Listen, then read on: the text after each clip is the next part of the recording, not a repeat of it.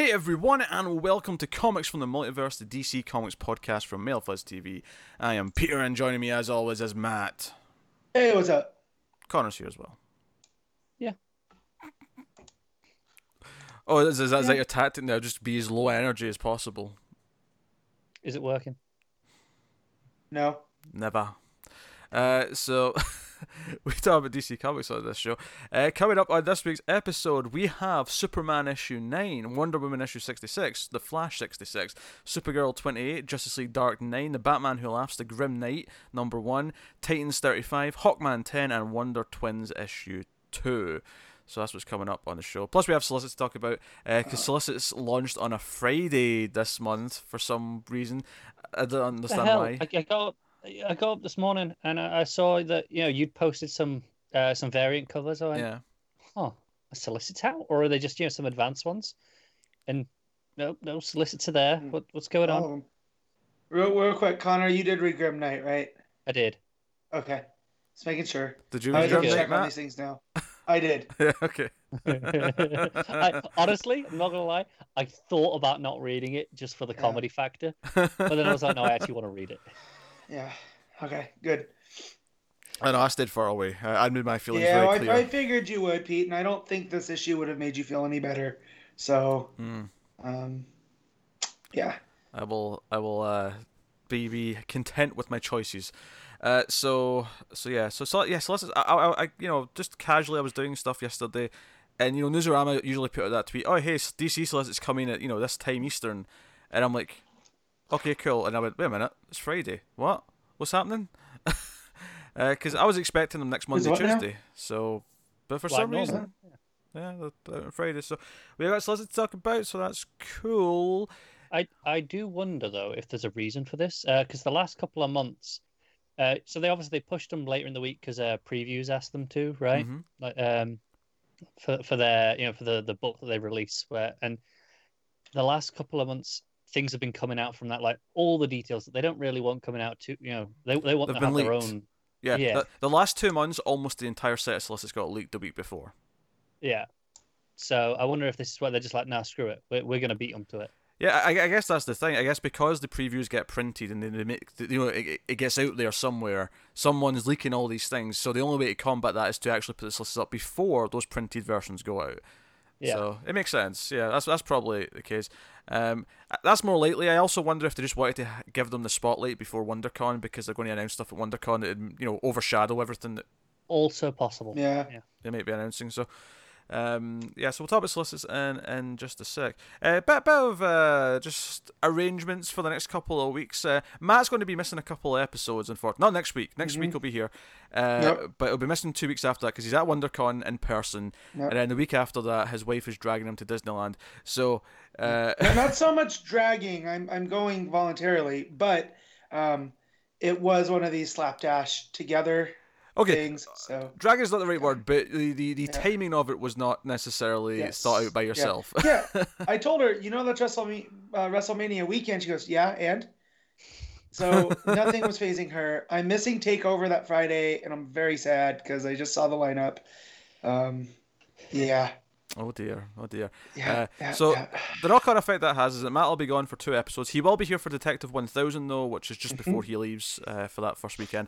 So that's going to have a special episode. If I've not mentioned that before, I'm sure we have. But like Action Comics 1000 last year, that'll get its own episode on the Thursday night. We're going to record that, so that'll be late Thursday, early Friday that week. The Detective 1000 special will go up, and then 2 regular episodes. Matt will be missing, and then he'll be back, and everything will be back to normal, and it'll be fine. And they'll all be happy.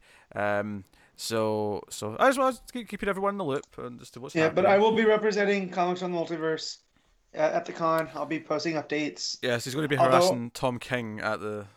A little bit. I'm just going to imagine Mario, who's also going, as I'm trying to update DC stuff, and him slapping the phone out of my hand and going, no, stop it. So, Can't be stopped. And then Tim's going to be there.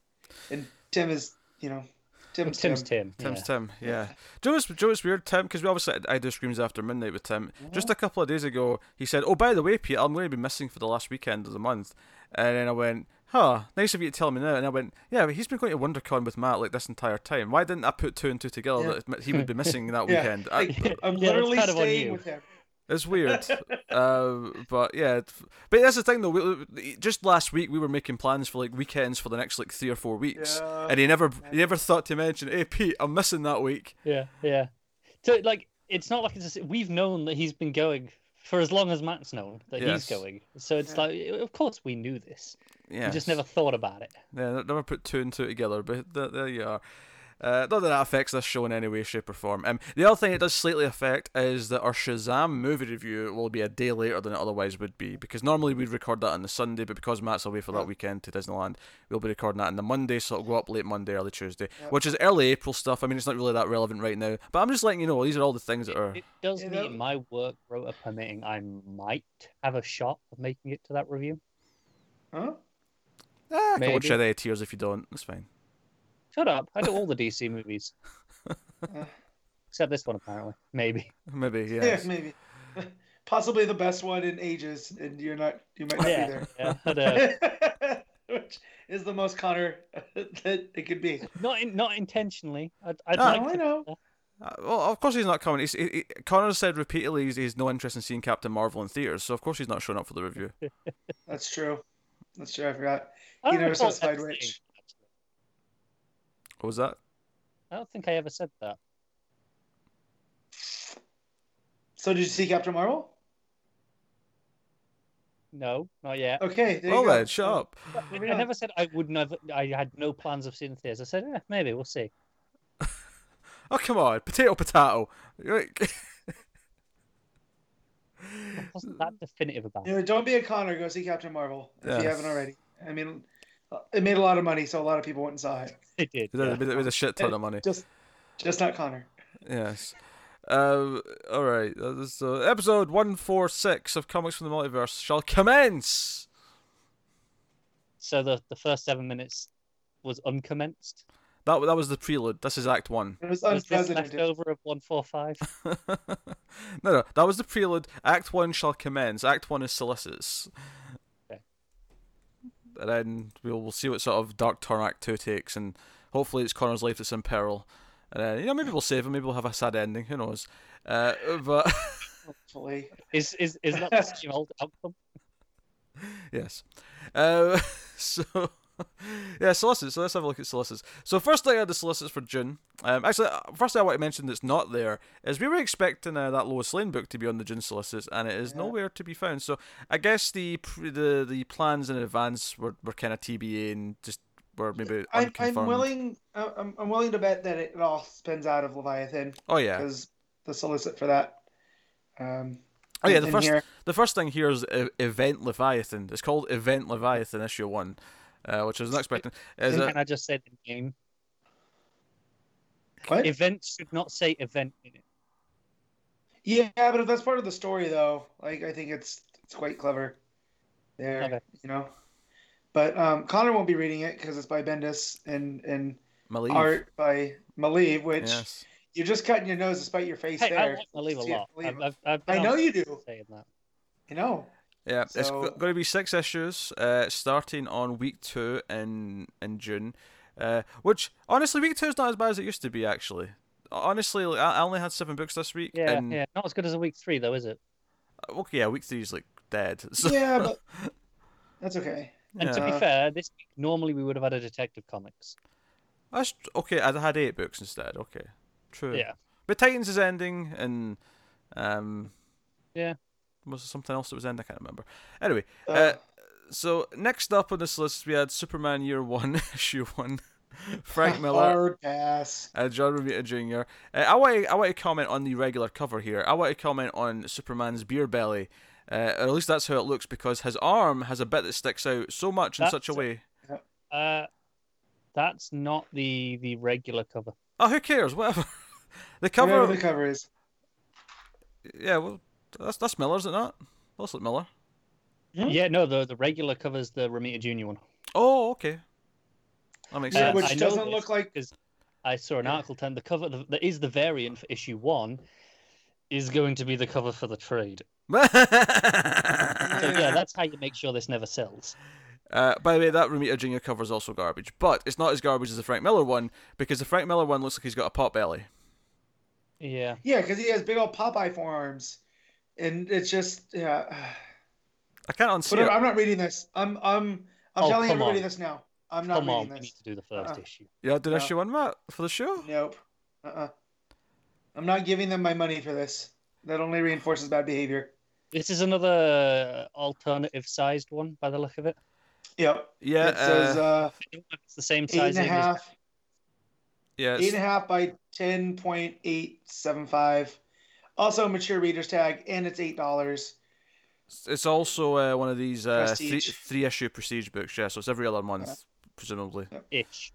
Yeah, we'll see. So there's a few of those. What's that, Connor? Romita Jr. can hit that schedule quite comfortably. Probably, yes. So yeah, we got a few Zoom and Ink trades. We got Harley Quinn, Breaking Glass, trade paperback by Miko Tamaki and Steve Pugh. So, are you gonna read that, Pete?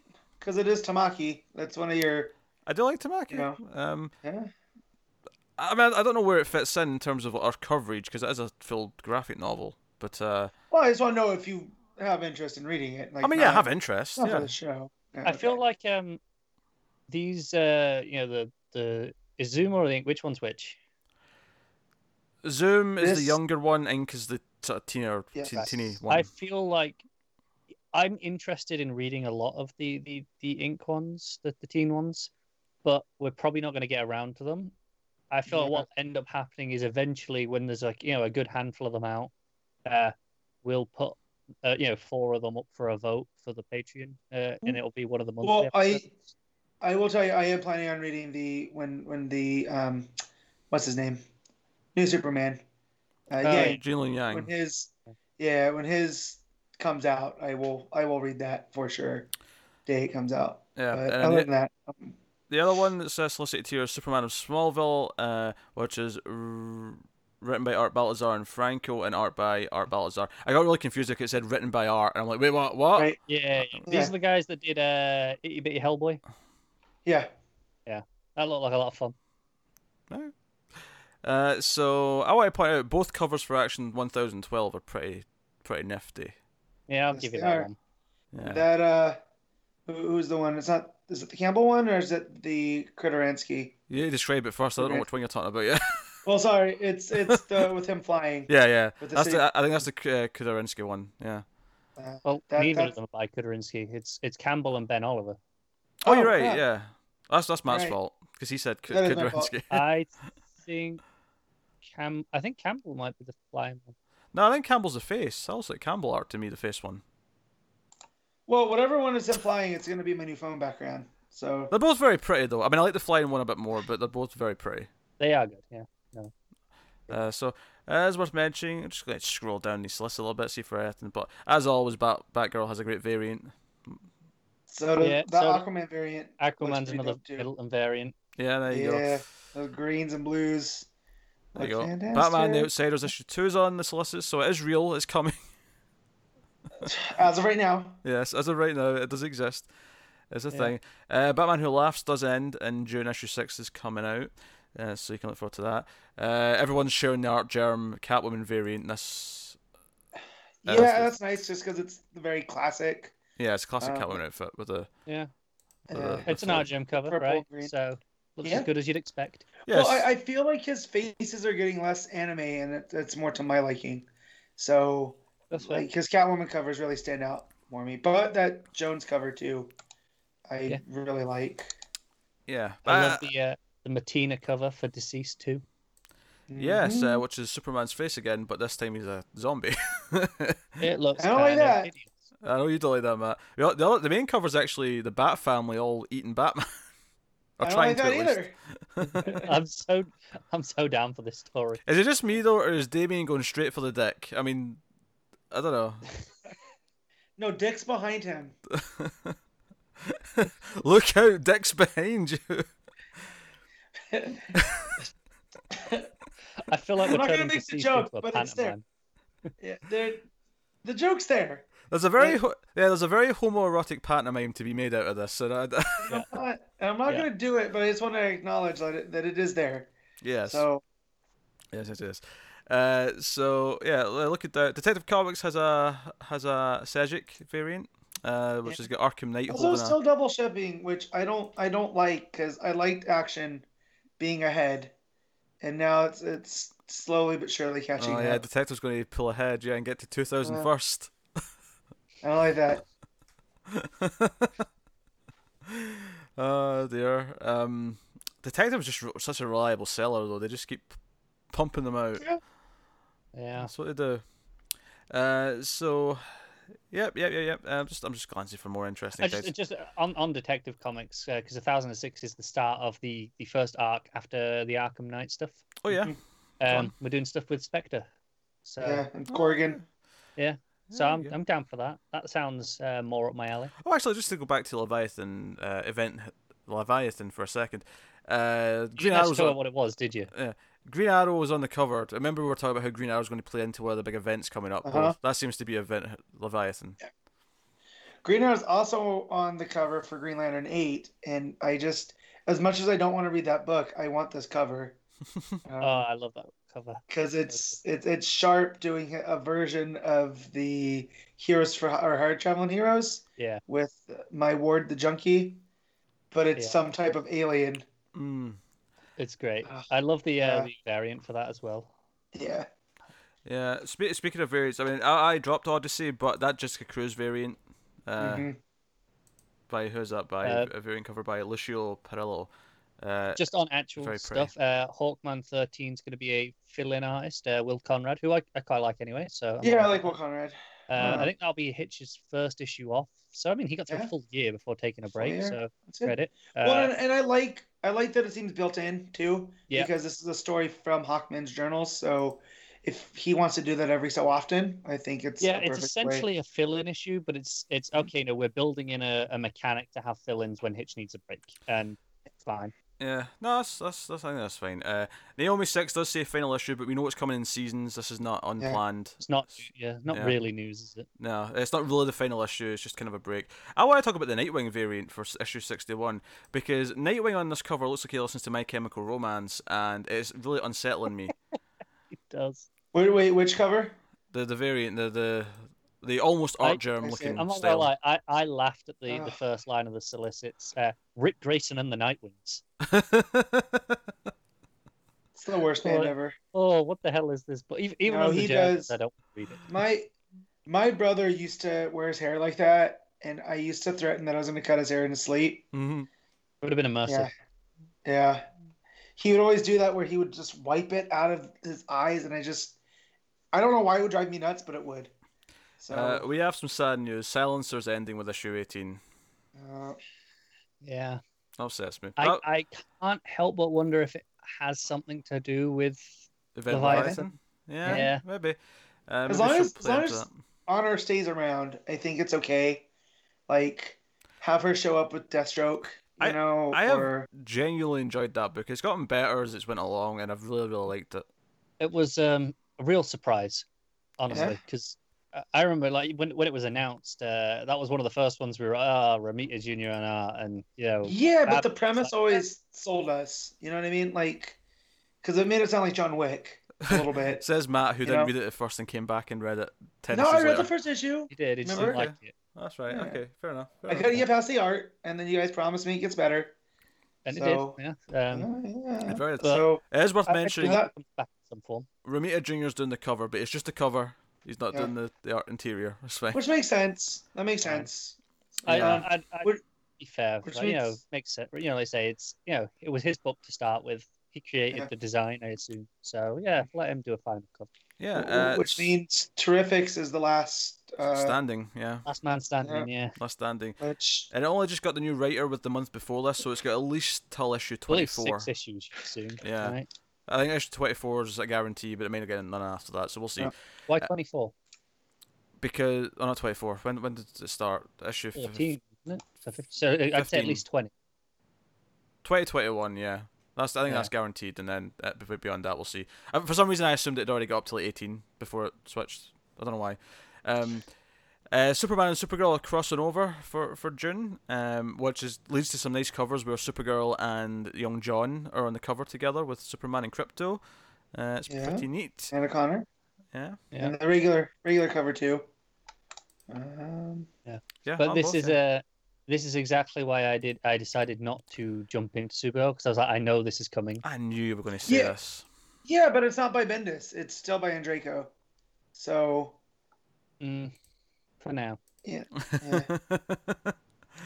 Yeah, so it's nice though, because it means like issue 31 of Supergirl's when like Supergirl maybe either gets back to Earth and it intermixes again with the main plot and what's going on, but it's cool nonetheless. So then moving on, yeah, Terrific's still there. It's not ending yet, but we'll see how long it lasts. Can we talk about the huge concern that is Wonder Woman 73? Oh, I'm scrolling there. I'm getting there. It's a big deal. Probably should have been one of the headliners. Oh no! Oh dear! No! Oh, what's happening? Yeah.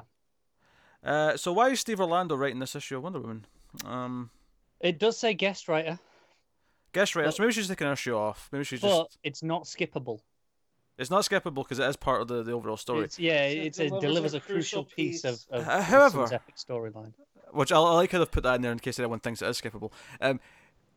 The fact that they're emphasising it's a guest writer tells me that no, she just needs an issue off because maybe it has been double shipping and maybe she's got some create her own stuff going on the go as well. Yeah, there's a new book starting this coming week, I believe. Yeah, so hopefully this is all it is. It's just guest writer for an issue to have an issue off. It's not a big deal. I hope that's the case. Issue 72's cover by the Dotsons is phenomenal. That sounds about right. The one with the cloak's kind of also a curtain for the whole cover. Yeah. Yep. That's pretty. No, worth noting that Justice League is issue 25, so it's extra long. It's got a backup. Mm-hmm. Yay! More Scott Snyder words. Yeah. It might be Tynan.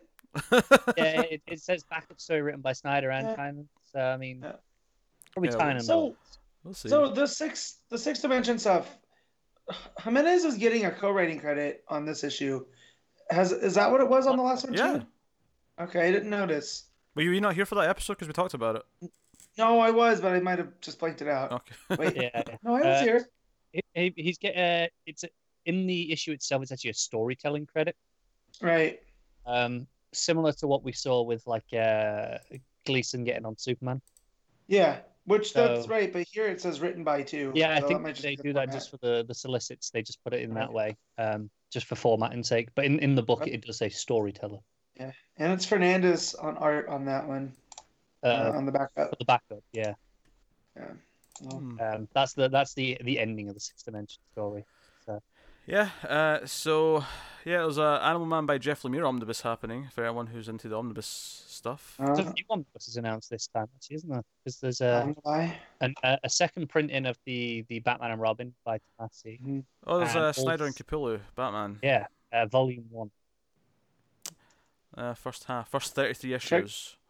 Oh wow! So that goes all the way up to the start of Endgame.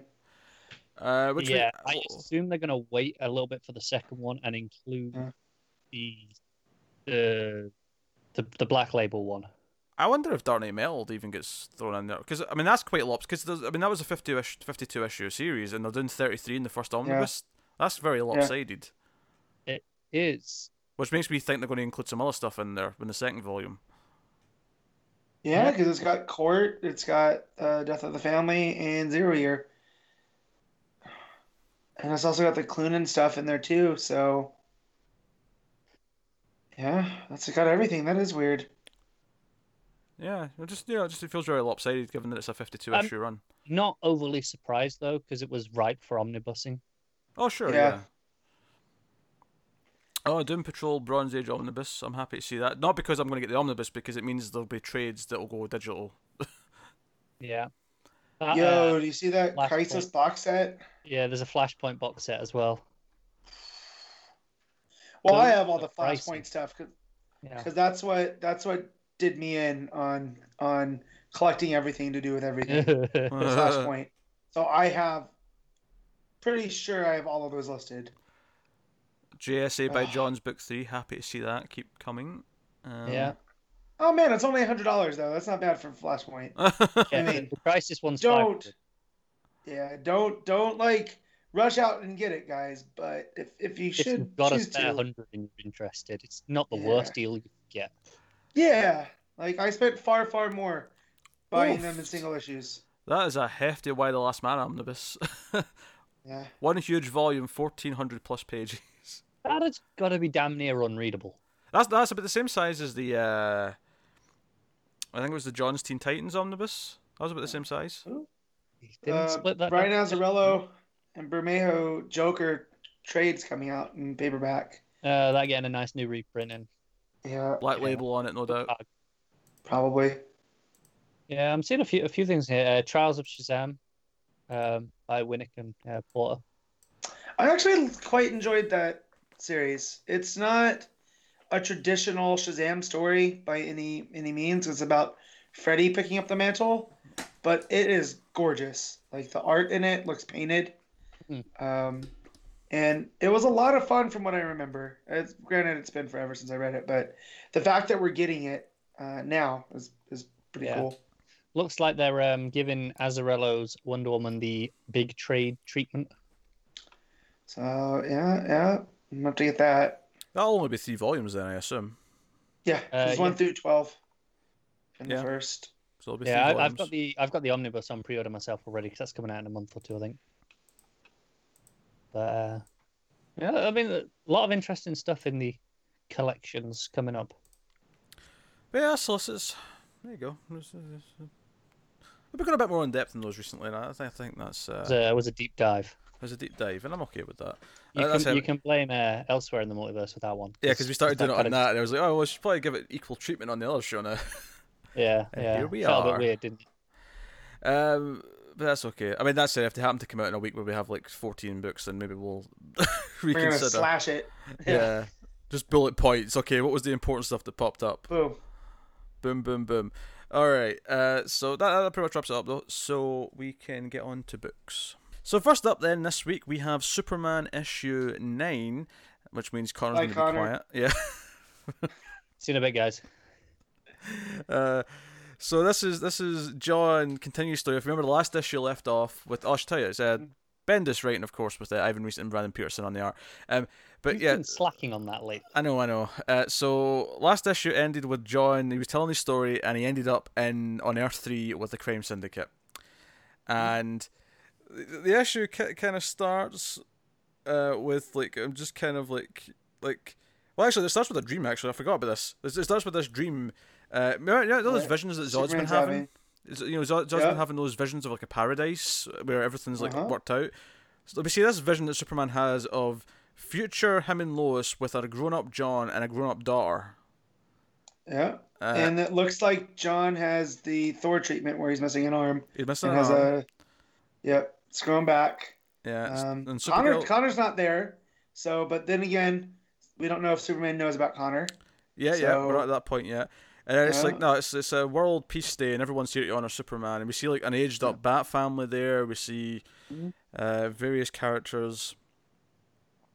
So but it's this vision of a perfect future. And then next page, Zod family shows up, and it's like, yes, we're here in honor of peace. And then something dark's coming out the sky, which I've seen some theorizing is the Legion of Superheroes. All those dark figures in the sky. You think? I mean, I have nothing myself to think that. I just saw people talking about it on Twitter. Gotcha. Yeah, I like looking at this page with everybody on there because you have Jimmy with a wife and kid, and looks like the Wonder Woman has some kind of family.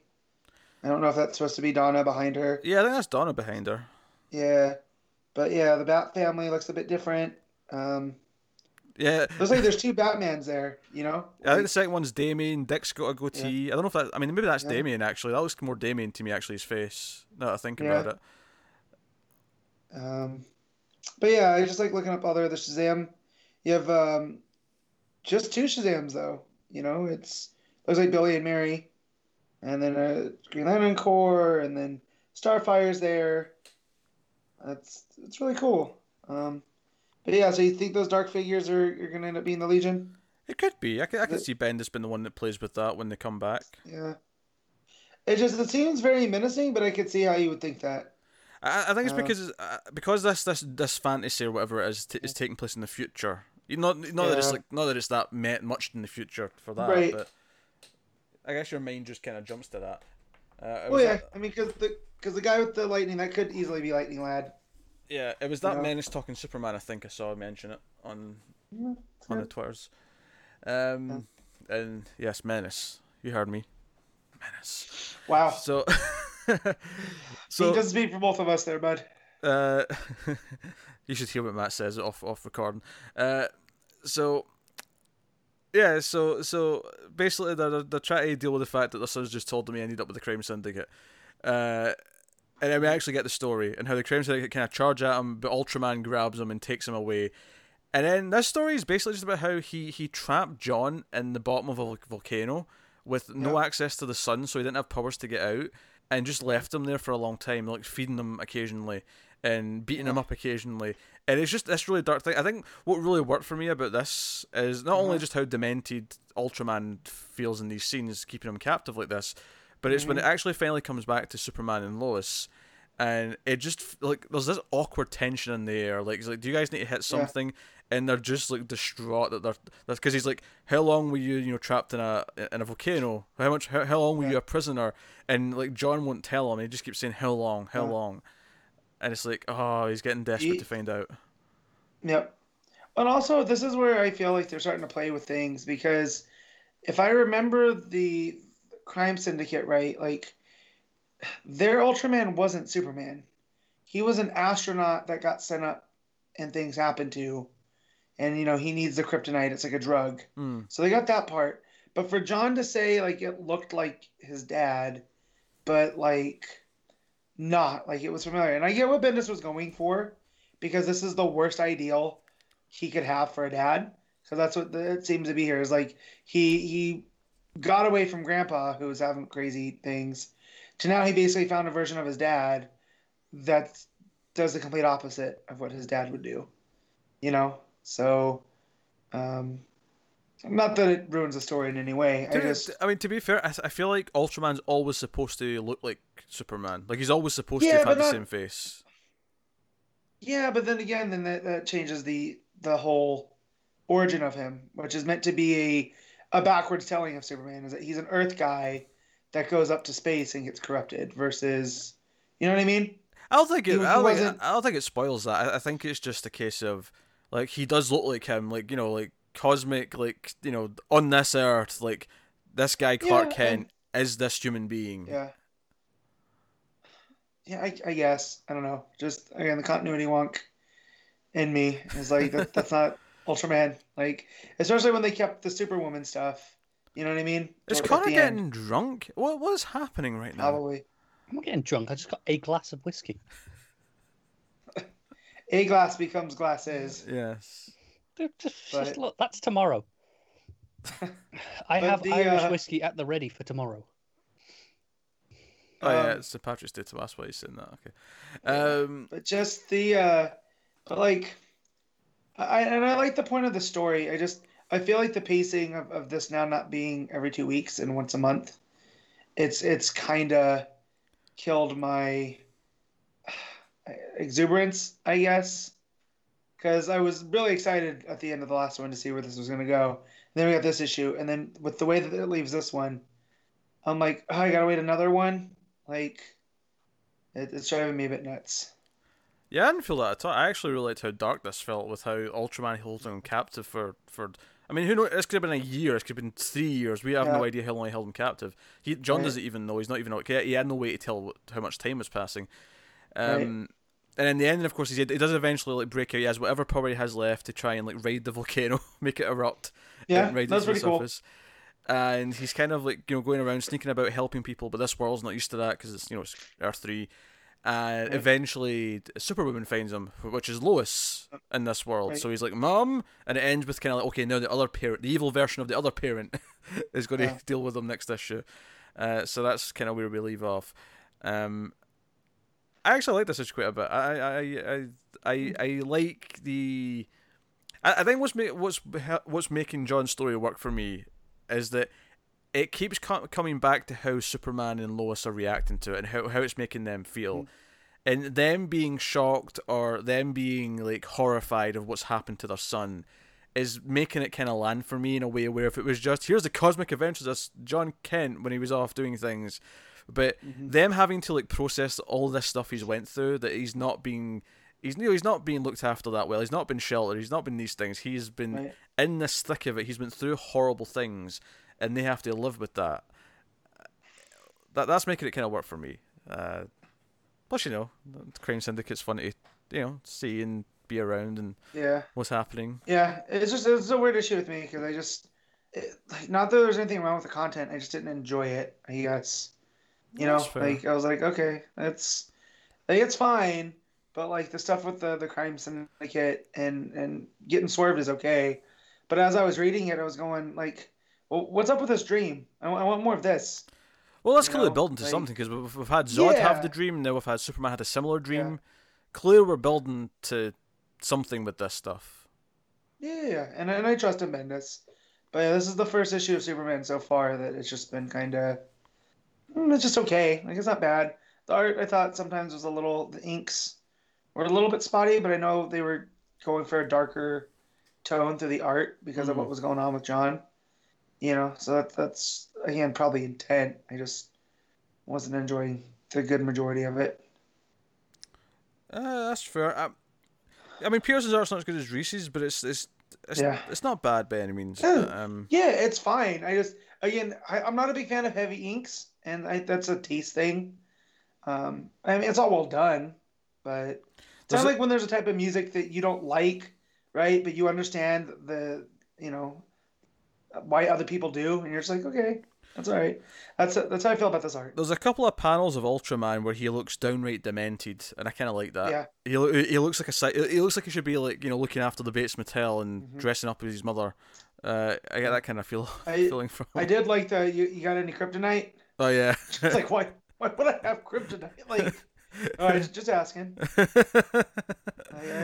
You'll get any more of that kryptonite? Well, and it's like that's like your dad asking for drugs. Yeah. Like what the hell, Dad? Like, so I did like that part, but yeah, again, it was just I don't know.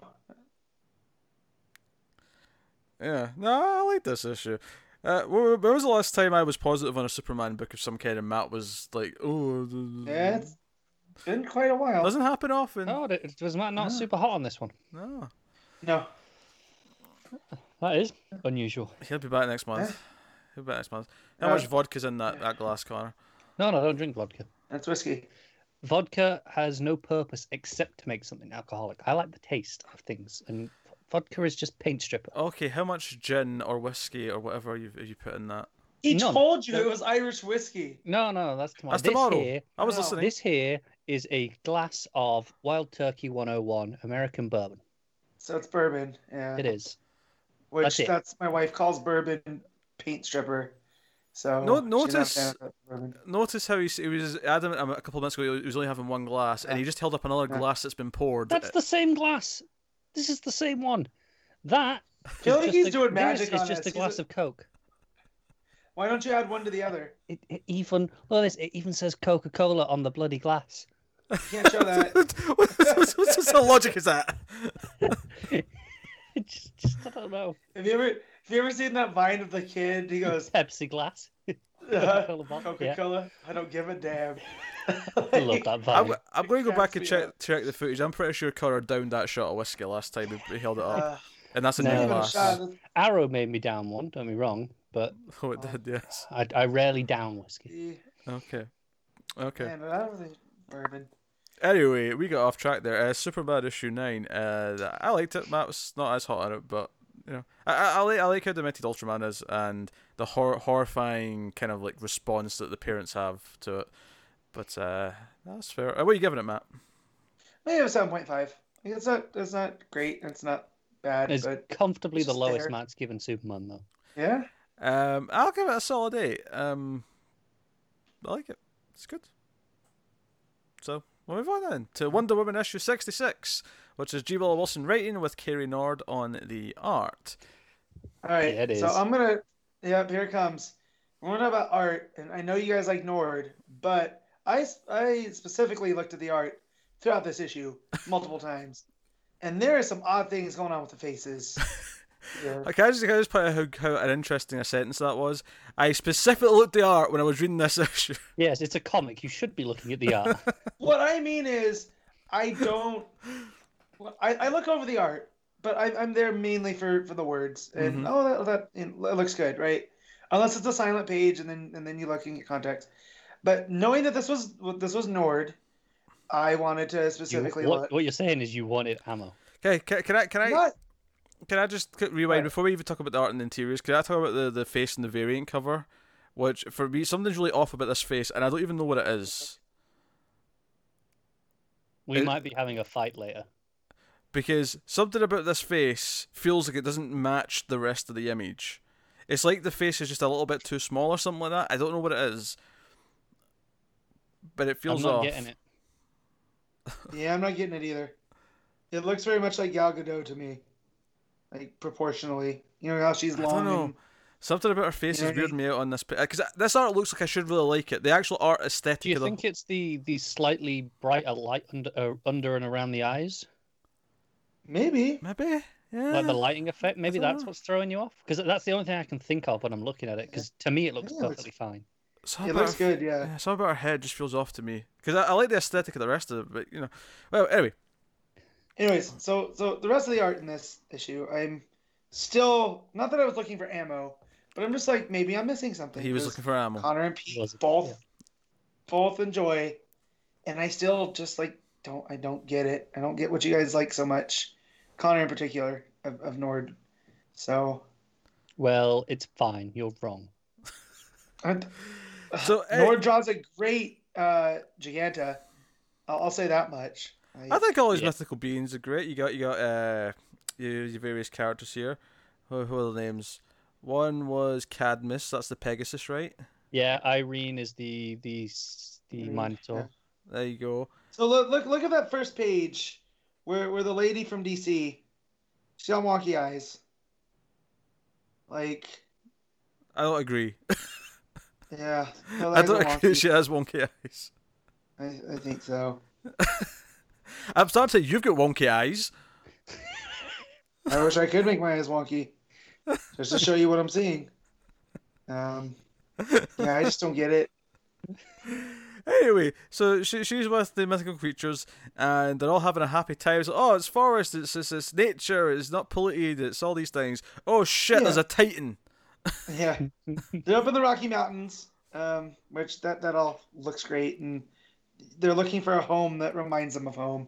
And you find out that the Pegasus is got quite a drive, if you will. You know. Yeah. Which I appreciate because that goes in. I think I remember some stories from Greek mythology about lusty Pegasus. Yeah. You know.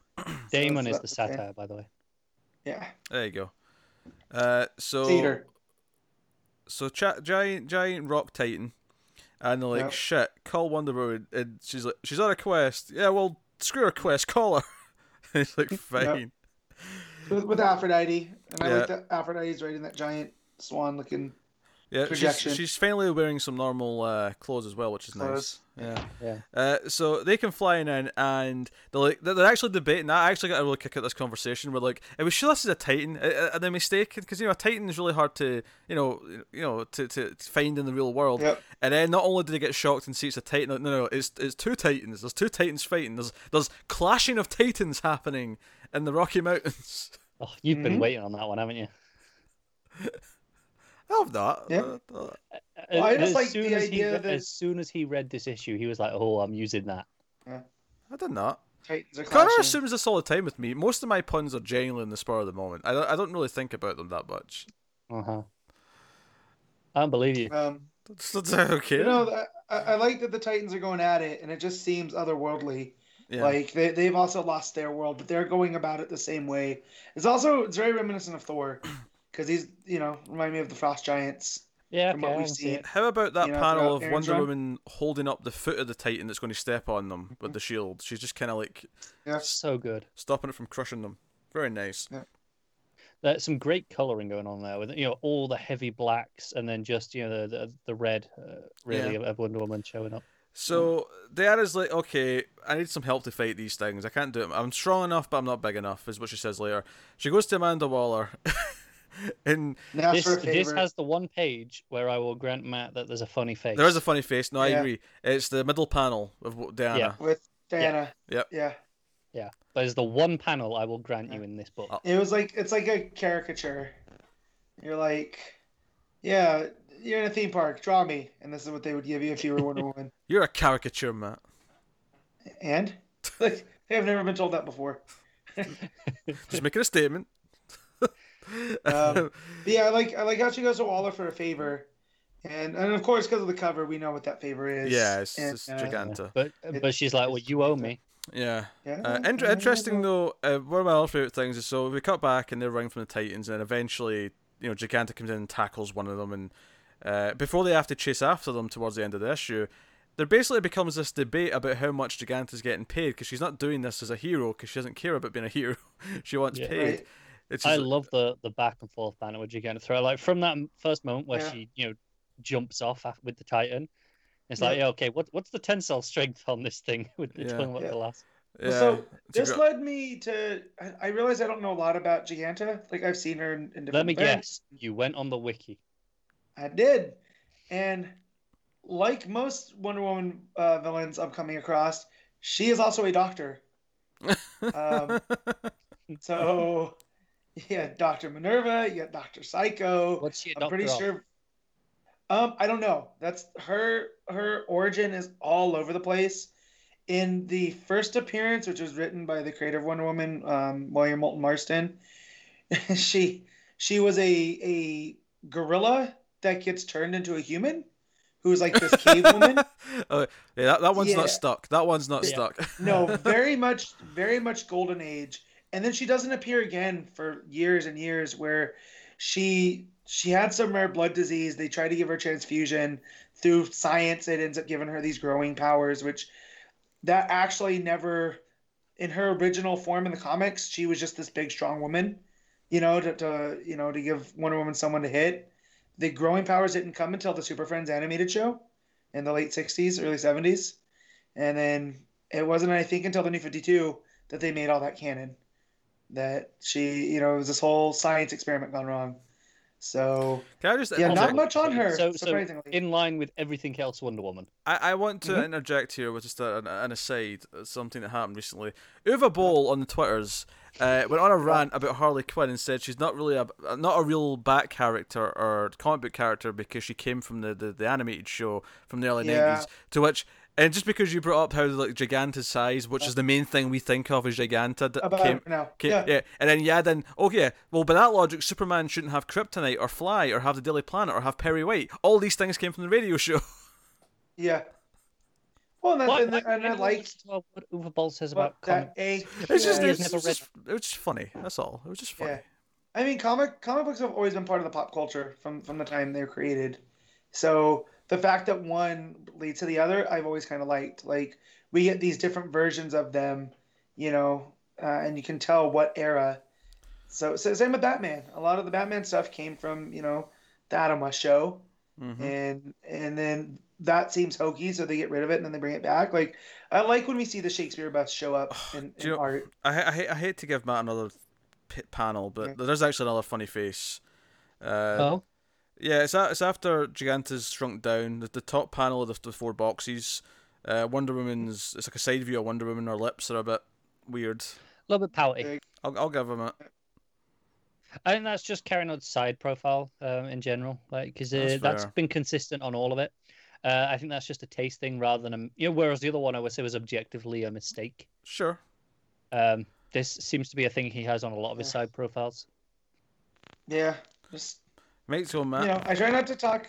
I just try not to talk a lot of crap about people. Your mate's going, Matt. I like how you know me the first time I said it. Yeah, I think it's a. Yes. But no, I don't like to talk crap about artists and stuff. Unless it's earned like some of the other ones. I get it, but ultimately, we're here to review the books and. Yeah, and I just you gotta say if there's bad art, you gotta say what you feel, right? Yeah, and so far this is 3 issues with Nord, and I still don't like it. I will fight you on if you have anything bad to say about the final page, which is them, deciding. Final page is probably the best page in the book. Deciding they're going to work together, so they go off into the mountains to try and find the Titans, and Janeko's big, and it's just this huge full page spread of all the giant Rocky Mountains and them walking towards them. It's very pretty. Well, I love just their dynamic too. Like the story in this, I love. I feel like it's probably, I don't want to say it's the strongest it's been since Willow, because there's been a lot of strong issues, but I thought this one was particularly strong. I'm really enjoying that. I've got a good feel for all these new characters. There's a lot of banter going on, but we're still learning stuff like we did about the Pegasus, right? Well, yeah, and we're finding out that this whole sphere of the gods might, it's just gone. So all of these mythological creatures need somewhere to live. I mean, Joe, I like about this. It's not even what the specifics of what are going on are. I just like the idea that there's definitely individual arcs here, but there's an overall premise or status quo for the run as a whole, which is all these mythological creatures have been forced into onto regular Earth because Olympus has fallen and blah blah blah blah, right?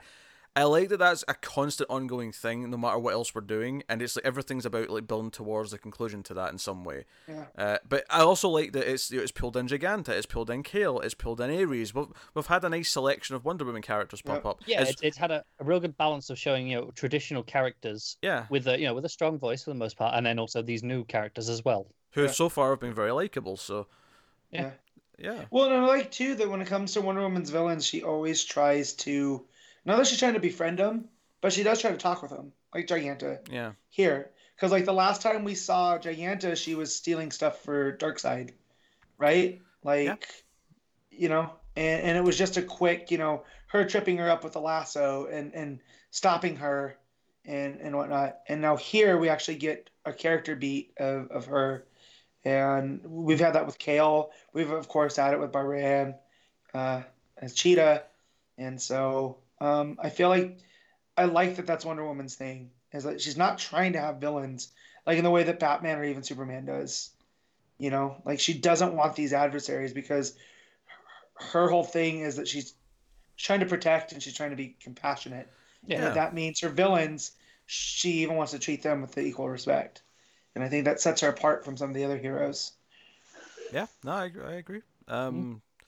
So, no, I really hope that Wilson... sure, she may have a guest writer for that one issue, and that may happen occasionally, but I really hope she's around for a while, because everything about this up until now feels like it's the setting the stage for a pretty long run. It feels like there's so many building blocks that are in place now. It does, but Orlando didn't do Jason, right? Did he introduce Jason? No, that wasn't him. No, okay. He did a little bit after, which I think me and I think I tried one issue of. I think Pete did as well. I did. The issue I tried of actually was one of the better things I'd ever read from Orlando, to be fair. So, Yeah, it was fine, but I mean... So I was like, what if Jason shows up in that one issue? How mad are we going to be? No, because he's gone. He's not gone? Yeah, but I'm saying... Yeah, but comics. I know, but they're not going to bring him back for one fill-in issue. Shut up. Yeah. Don't jinx it. No, so... Prick. So what are you guys rating this one? You go first, Matt. You always go first. Okay. So try to pass the puck along there. No. Yeah, I like that analogy. But yeah. So I have issues with the art, but I still really enjoyed the story, so I'm gonna give it an 8. That's fair, Connor. 8.5. Really into it. I concur with the 8.5. Those two panels with the weird faces, if they weren't there, I might have stretched to the 9. But I have to. Yeah. I like that. I'm excited to read Wonder Woman again. Oh sure, yeah. It was one of my top books in Rebirth, and then after it was been a real rough road after Rucka left. Yeah, had a good 30 issues of mediocrity. Well, I remember complaining about the Fontana stuff, and after the Fontana stuff... That Fontana stuff was okay. Give me the Fontana stuff again. Yeah, exactly. As I was being a little bit too harsh because it wasn't Rucka. In hindsight. Yeah. Me and Pete were quite into that little Yeah. It had that. I mean, out of the 5 issues, I think there was 2 weaker ones, but 3 of them were pretty good. So it was... Overall, it came out pretty good. It's still a memorable story, but I still can't... Well, it's probably because I put it out. I still can't really remember what happened with Darkseid and the daughter and Jason. Yes. So... But I remember the Fontana stuff, so that's always good. No, I mean it's one of the more exciting books I've got. I think when it comes out, like it's in the typically there'll be like 2 tiers. Looking at like the books this week, in terms of excitement, this was up there with Justice League Dark for me, which everyone knows I'm a big fan of. Yeah. Yeah. Anyway, we'll move on then to The Flash, issue 66. Joshua Williamson writing with Scott Collins on the art. His name is spelled with one L. Should it be Collins? Scott Collins? I've heard it say Collins. Yeah, okay. Because it's weird because he's got Scott with 2 T's, which isn't weird in and of itself. But I've seen Scott with 1 T much more often than I've seen Colin. Yeah, well, here when it's a name, it's 2 T's, but when you're referring to like your homeland, it's with 1 T. Does people never named Scott with 1 T? Really, I've never met all the Scotts I've ever met have 2 T's. No. I think at least in America, typically Scots have 2 T's. That's why people get really annoyed about Scott Free, right? Because it's 1 T. Yeah. And it's like no, but it's a pun. The name's a joke. That's why it's 1 T. And people don't get it. Yeah, I've met people named Scott with just 1 T. I have as well, but I think traditionally in America 2 T's is the standard. Yeah. But Collins with 1 L is weird. It's weird. I'm not. Yeah, but I believe I've heard it being a C, but Yeah. Whatever. Yeah, I believe I've heard it. He's not. His parents are Mortal Kombat fans. We change all the C's to K's. That's a Mortal Kombat thing. All right. So let's talk about Flash. This is the one thing that I was going to. No, I was going to read to see the differences because this is a villain spotlight issue. Oh, sure. Like you could tell that Williamson is working from the John-Zian method of the Flash. I'm not surprised you bring that up because this reminded me of like the Heatwave issue and Johnson's run, or I think there was like a Mirror Master run as well. Issue as well, and Captain Cold, which that Captain Cold issue is probably one of my favorites. Right. Yeah, I remember that. Just because of what it did, it took a break from what Johns was doing and really filled in the blanks and why I loved his Captain Cold so much. When other people write him, it just feels off. And that issue right there is probably why. I praise. So in that comparison, did this live up to those for you? For me, no. No, okay, that's good. I thought it's a kind of a big old meh. Yeah. And I don't want to chalk that up to being the trickster. I don't understand the flow of the issue. I feel like Williamson got lost in the weeds himself here. I even have problems with the flashbacks. Yeah. So like the whole thing is like, oh, it's a trick, and I get playing that for the audience of the show, but that's really counterintuitive to the entire narration. Right, because when you get to the end and he talks about he has to overcome the one thing to escape is to come over his fear, and then you come to find out he never had that fear in the first place. Yeah. So what does that mean in the story that we're getting in Iron Heights?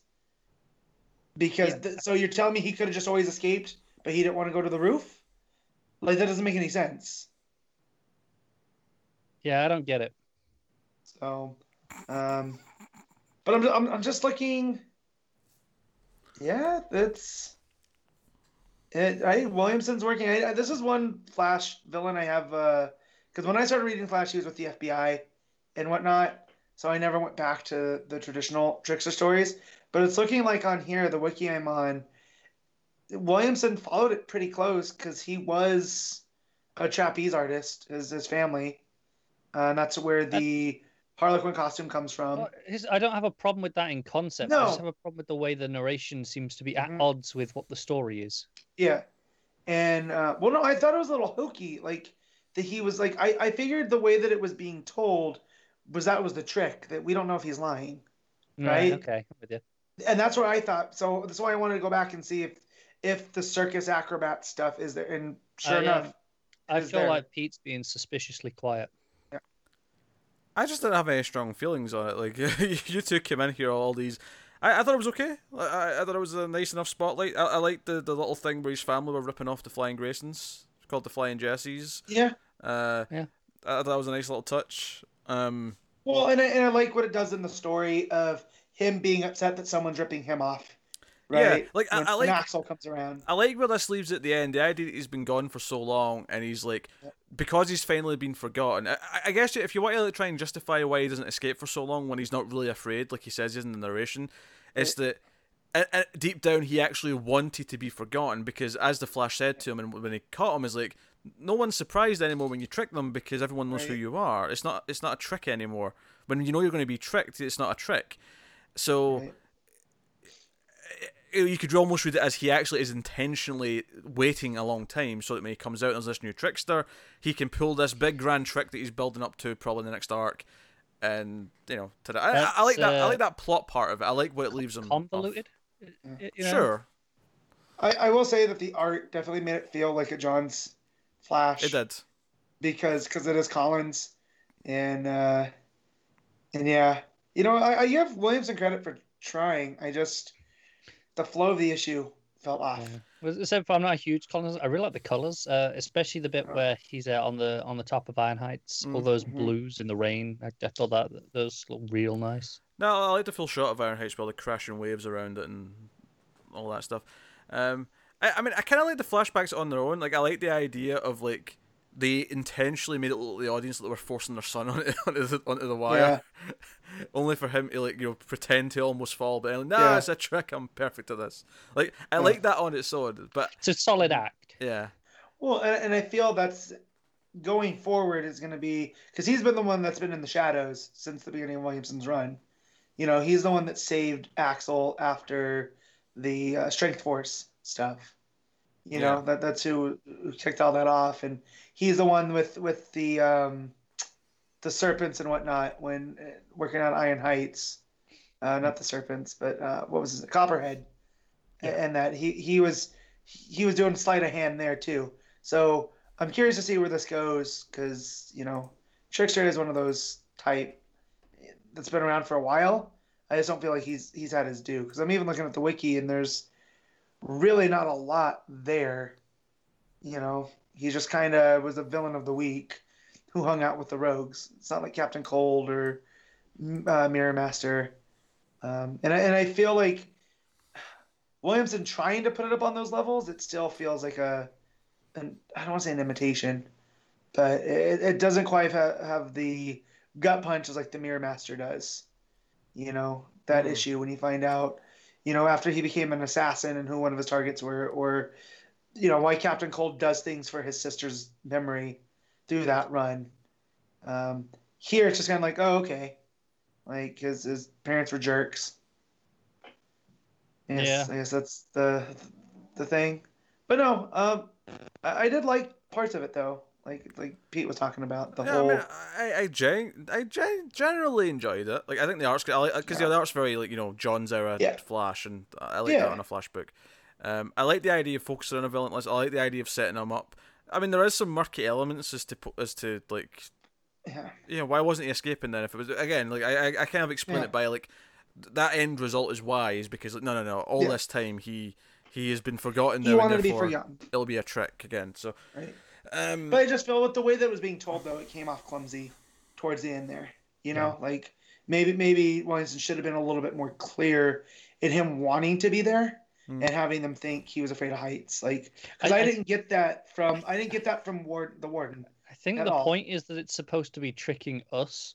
Yeah, but it just doesn't work. No, and that's what I said. I thought I was waiting for a trick, and when you get there, I went, oh yeah, okay, whatever. Yeah. But no, I appreciate the effort, because I do. I mean, I am a mark for that John's Flash run, and that's one of the things that got me back into comics. So I'm not going to be mad at that. But you're into it then, Matt. I'm going to give it a 7. Like, it was fine. The art's Collins. Like, I'm not going to find fault there. Yeah. But yeah, the story's just kind of Connor? I give it a 5. Oof. I mean, like I said, it was a big old mess. So I mean, it's as average as it gets. I'm gonna give it a 7. I think I liked it a bit more than you two did. I don't agree with the big old meh comment. It felt like a warm blanket, even if it was a little bit messy in places. So that'll take us on to Supergirl issue 28. Mark and Draco writing with Eduardo Pansica on the art. End of last issue, the clones that what's his face made? Oh, I can't remember his name now. Hokum. There you go. Henry Hokum. Hokum had made these like clones out of the fallen Omega Men with Supergirl's DNA, so they're kind of like Supergirl clones mixed with all these other people, but they're all evil and monstery, and they're fighting, and the Omega Men are fighting them.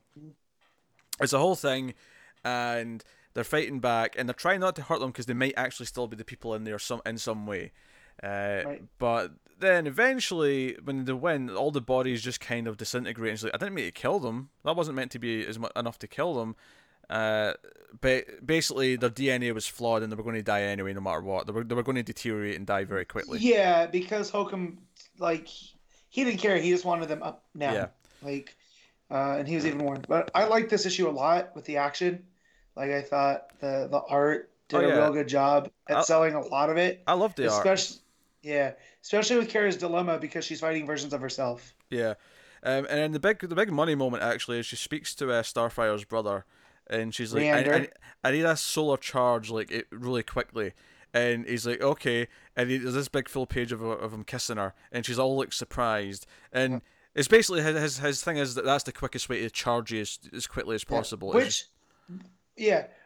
Which goes in line with Tamaranian lore because we know that Starfire can absorb languages through a kiss and whatnot. So I thought that was fun. It's just, do we think this is really Starfire's brother?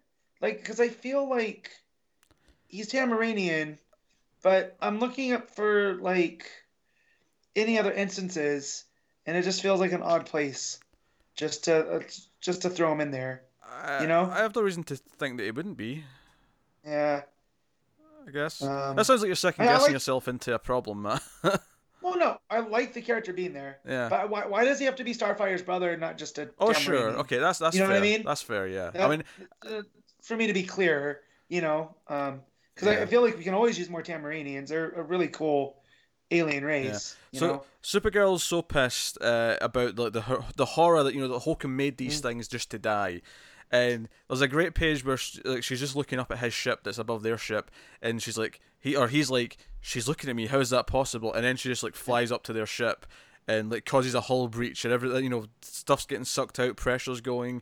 It's a whole thing, and then something really violent happens, which is not Supergirl's fault. She's holding on to Hokum's hand as like the circle, because he mentions the circle, this mysterious Illuminati that was behind the destruction of Krypton, but they didn't actually approve of it. Because they've been saying that all along, that Rogol Zar was told not to do it and then went rogue. Yeah.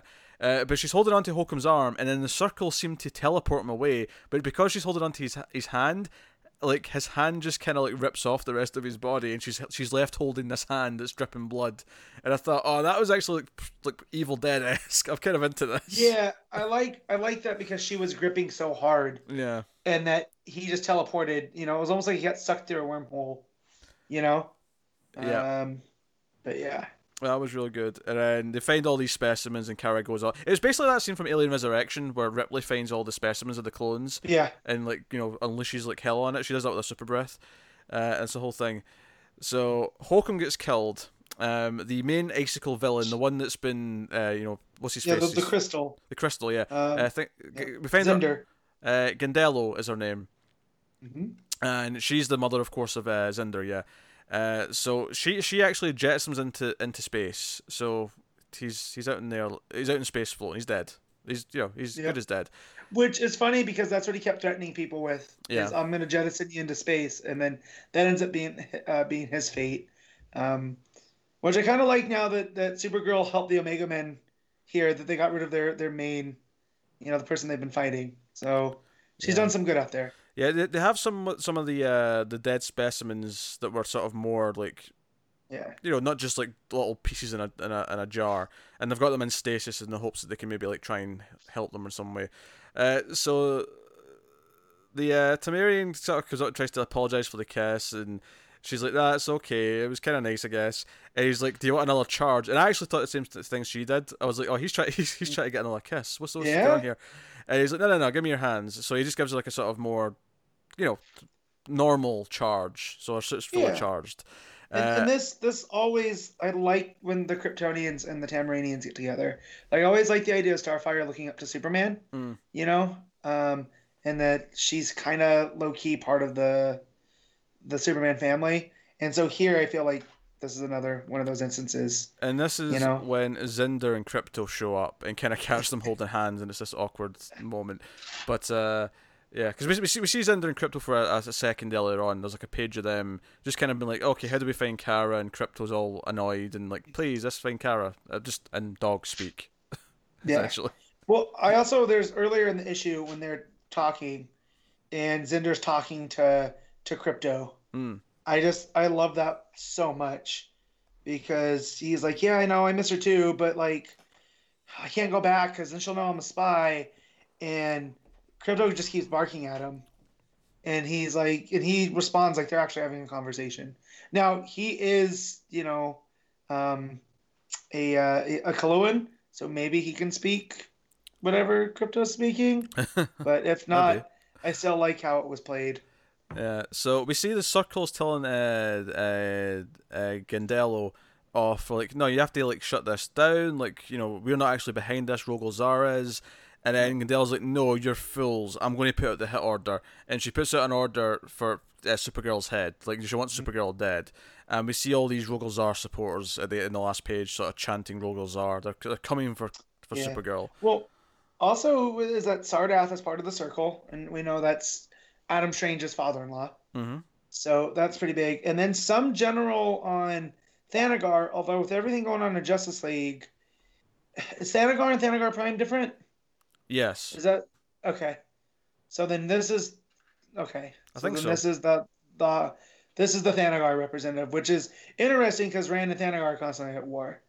So I mean, people can correct me, but I think like Thanagar still exists. I think. Yeah. So, oh wow. So I just brought up Reander, right? Starfire's brother. Yeah, and he's been around since New Teen Titans by Marv Wolfman and Perez. Oh, there you go. He's also used in the original Omega Man comic. So he's not that random then? No, he's not. So it makes sense why they're using him, because he would be with the Omega Men.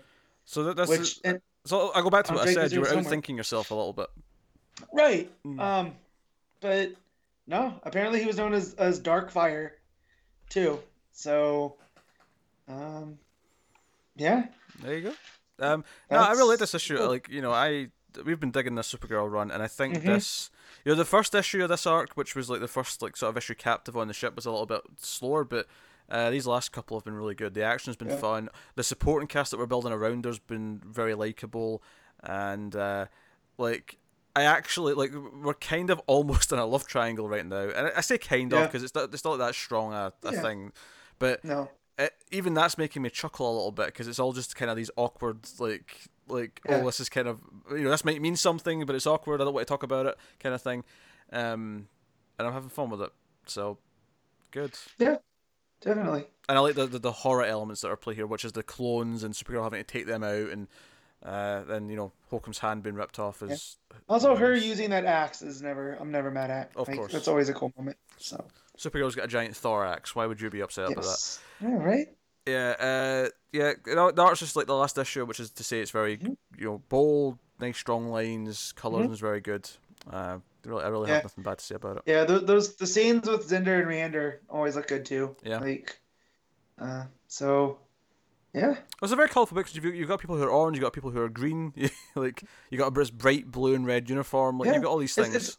It's kind of what I want out of a super book, it's her interacting with all these different aliens, and yeah. So, and even with the Omega Men, and we're probably getting away from them now, because now it seems like we're back in the original intent of her coming out here. Yeah. And we have what looks like Rogol Zaar's home planet, which is on the outskirts of the galaxy. And they all want to kill Supergirl now, because the hit's been put out. So, what are you giving Supergirl 28? This is a 9. I really enjoyed this one. I'm honestly finding it hard to argue. I'm also going to give it a 9. I'm loving Supergirl right now. So yeah, Connor, wake up. So that'll take us on to Justice League Dark issue 9. I'm paying attention. James Tyrion the Fourth, writing with Alvaro Martinez and Miguel Madoncha on the art in this issue. It's like, you don't know me, that I hear the word Justice League Dark and wouldn't just perk up immediately. So last issue ended with Chimp and Co taking everyone into Mirror to run. Yeah. And then the Lords of Order showed up, which is Fate and his cronies, who are explained a bit more in more detail in this issue, and who they are. Yo, just real quick, we're getting somebody wearing that full suit, right? Of all the pieces. I really think so. Yes. Yeah. Because it's like, because obviously Chekhov's gun. You got Fate's helmet, but you've got like these gauntlets of this, and you've got the cape, cloak of that, and you've got the boots of this. So that they're all a different person. Yeah. In the sense that the helmet is Naboo. So we're getting Super Fate, right? We're getting Super Fate at the end of this. Yeah, like Voltron. Yeah. 5-1. So it's probably going to be one of the members of the Dark, right? Justice League Dark. So who would you think is going to be the one to wear the armor? Because I don't want to say Wonder Woman because that seems too obvious, right? That's the thing. My gut instinct is Wonder Woman or Zatanna. Yeah. I mean, Jason Blood is not Etrigan anymore after this issue, so maybe he can wear it so he can get something to do. There's not many times I'm reading a comic at work and I yell "Holy shit!" in which it draws the attention of other people. That was a moment. Glad I don't pay attention to front covers too much before I read the comic, because this says Demon No More on the front. And I didn't see that before I read it. And there was a few pages before it happened. I went, "Are they going to do this?" Because just there was something in the dialogue that I think he says, we've been bound by the most powerful magics on Earth. Right. And I'm like, "Oh, they're so undoing it." Yep. So and that page where they literally rip him apart from Etrigan is probably the best page in the issue. It's kind of fantastic. I like that. I also like the beginning where we get Khalid's story. And just how disorientating the Tower of Fate is, and even with the panels, I love the first page it uses the helmet as the background for the layouts. Yeah. But there's that page. It's the double page that there's odd angles for all the panels. Yeah, they're just symmetrical. Yeah, it's real cool. I like all that. But yeah, and then we get these guys, I'm gonna call them the Fate Corps. The Fate Corps. Yeah, because the opening stuff with Khalid is basically just we starting to hear arguments between Kent Nelson and Naboo, and it kind of led to him getting put in the jar, which is what we've been dealing with, and Man Bat took him out. Just casually put him in the jar. Just casually put him in the jar. So Connor, you're a go-to Fate guy, right? Yeah. Like you've read more than me or Pete. Naboo always a dick. Or is it something that Nelson always has to he has to counterbalance it and be like, no, we can't do that. Yeah, he's always a dick. Okay. Usually, because I think his thing is order, and usually that translates to being the righteous side of things, even though he's a dick about it. Right. Well, you can be on the righteous side and still be on the bad side. Right, right. Usually his order lines up with saving the world, right? Because that's usually a good thing. Through any means necessary. I mean, that's lawful evil, if you ask me. Yeah, that's probably what I'd call Naboo, lawful evil. Yeah. Okay. So now there's 4 more of him, and I have to believe they're just equal amounts of dick. And one of the hosts is Xanadu.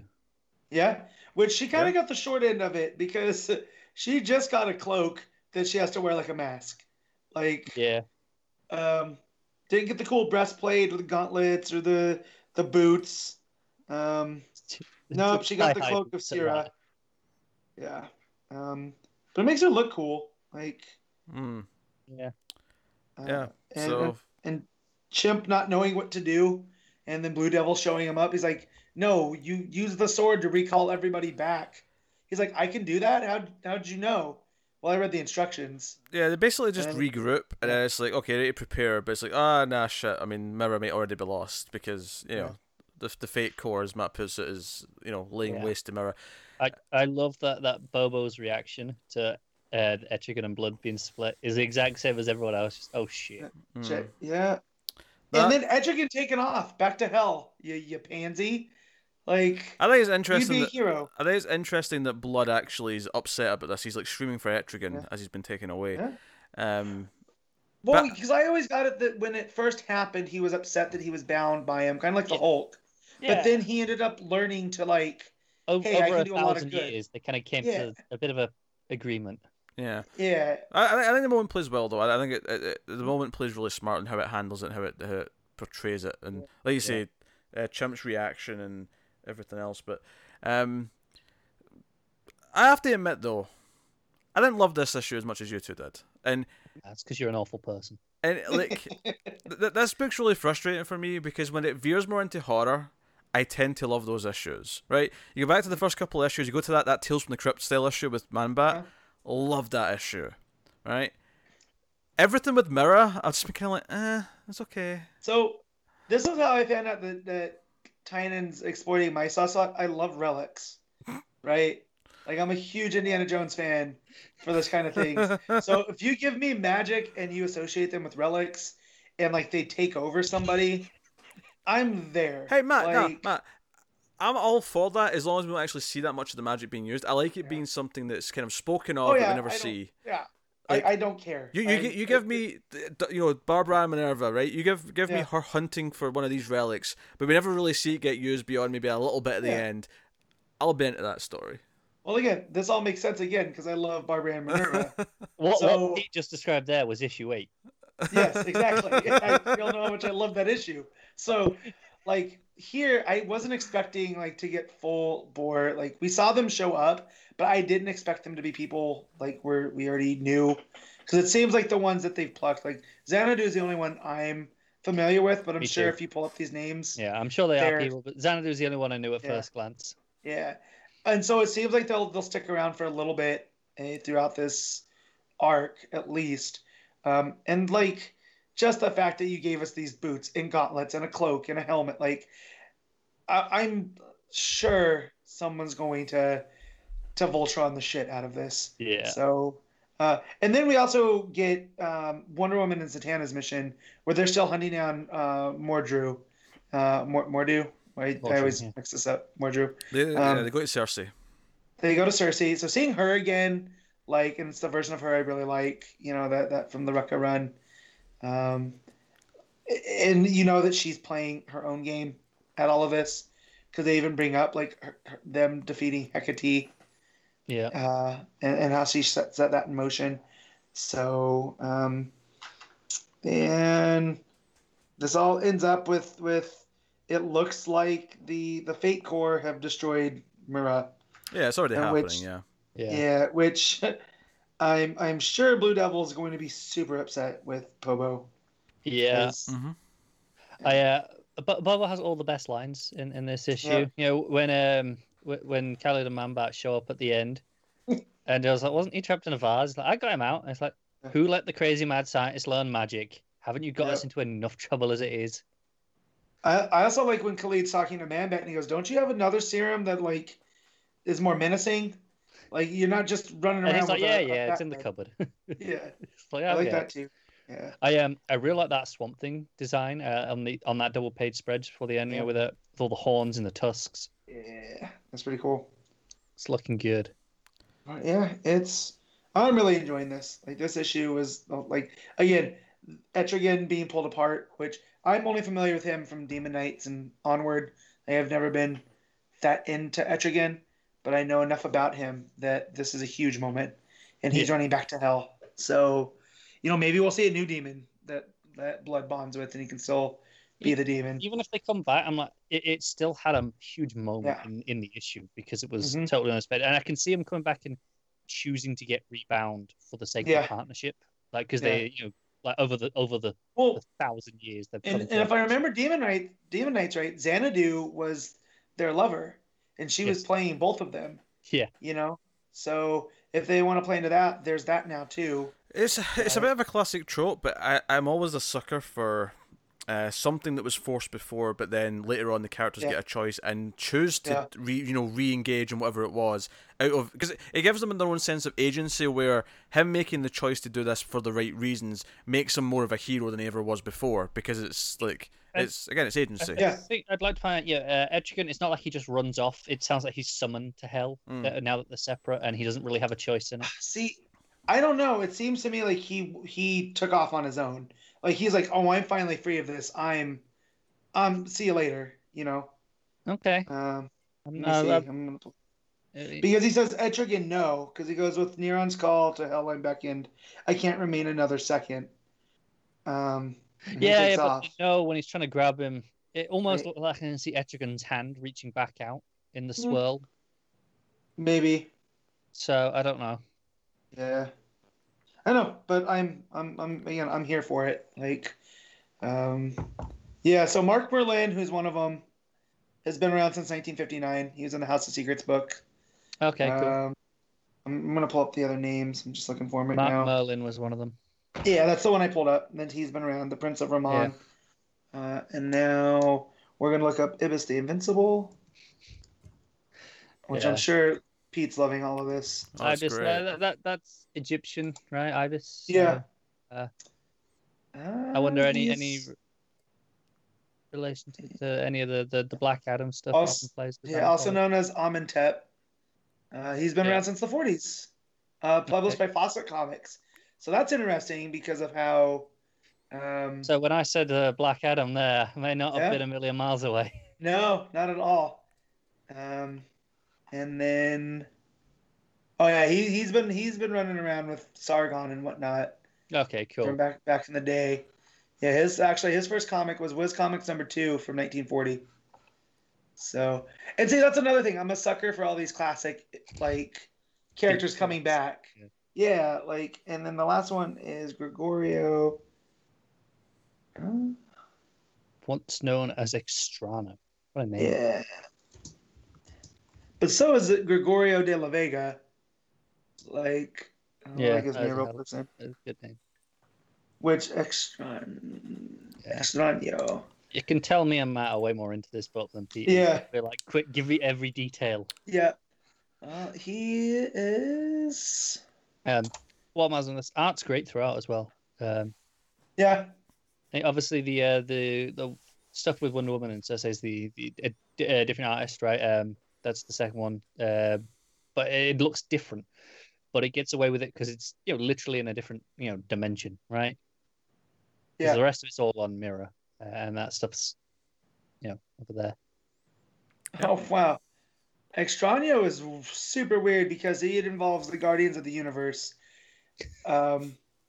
So he was a minor magician. His magical powers were heightened by the procedure because he was chosen by the Guardians of the Universe as part of their Millennium Project, which was to teach him the true nature of the cosmos. So he went from being a minor magician to Extraño. Yeah. Yeah. He's Peruvian. He has a crystal skull that he uses things out of. Yeah. So that's yeah. So I like the Titans doing his homework here and pulling these obscure characters out from like the history of DC. So it makes it seem that much big. Like, because if he is killing magic, it seems unlike other times that they've killed magic, you're pulling it out from the root to start it anew. Yeah. And I think that always helps because, like Pete likes to point out, magic's cool when you know the rules, and because then you can do proper story stuff instead of just having it like, oh, it's like this because magic. It's like why I enjoy Zatanna so much is she's so powerful, but she has to channel it through saying things backwards. Yeah, there's a rule. Yeah. So it's not that great a rule. She can still do pretty much anything as long as she can say it backwards. Yeah, but then you get fun words to say backwards. Oh, I never even try and read them backwards. Sure that. Oh, I do. Yeah. I'm going to say something perhaps controversial. I think I'm dropping this book. Oh no! Look, I wanted to trim the fat a little bit between my pull, not just on DC. Like, I mean, I've dropped a few Marvel and other books as well. And I don't think there's anything bad about this book. I like this book. I think it's well written. I think it's perfect for people who care about this shit. I just don't. And I really like when it gets more horror focused. It's been like like maybe 25% of the issues. Yeah. It's not enough. It's not enough for me. I'm loving it. I don't care about this. That this is a pulp book. It's hitting on all aspects. I just love having a proper magic book again, because we didn't have one through all of Rebirth up until this point. That's great. You can enjoy it. I really don't care if there's one. So I'm Poor good. Pete. At least coming into this, he also had Justice League Odyssey, which is gonna be the sci-fi book. I know, I was looking forward to that. Yeah. Yeah, because one of his favorite characters of all time. I dropped that due to quality. This one is getting dropped because I just don't care about what it's doing. It's not that it's bad. It is objectively a better book. It is a better book, but I think I'm done, and I think it's an easy one for me to cut and not feel bad about. And you two will talk about it anyway, so it's fine. There's no way we're dropping this, is there? You don't need me to. But hey, what are you rating them at, this issue? If we can finally end this. I give this an 8.5. Also, I want the full Voltroning. You better, when that happens, I'm gonna lose it. I don't care if Pete's not reading it. When that happens, the episode title is The Full Voltron. Yeah. Well, we'll see. It doesn't matter what else happens that week. We'll see. Do you know what's annoying, actually? When I was reading the books, there was like a bubble, and I went, that's the title, and I've forgotten what it is. It's bugging me now. Do you remember what book it was from? I can't. That's a shame. And that's what really upsets me. It's fine. I'll look for it later. It's fine. What are you rating it, Connor? 8.5. I will give it a 7. Oof.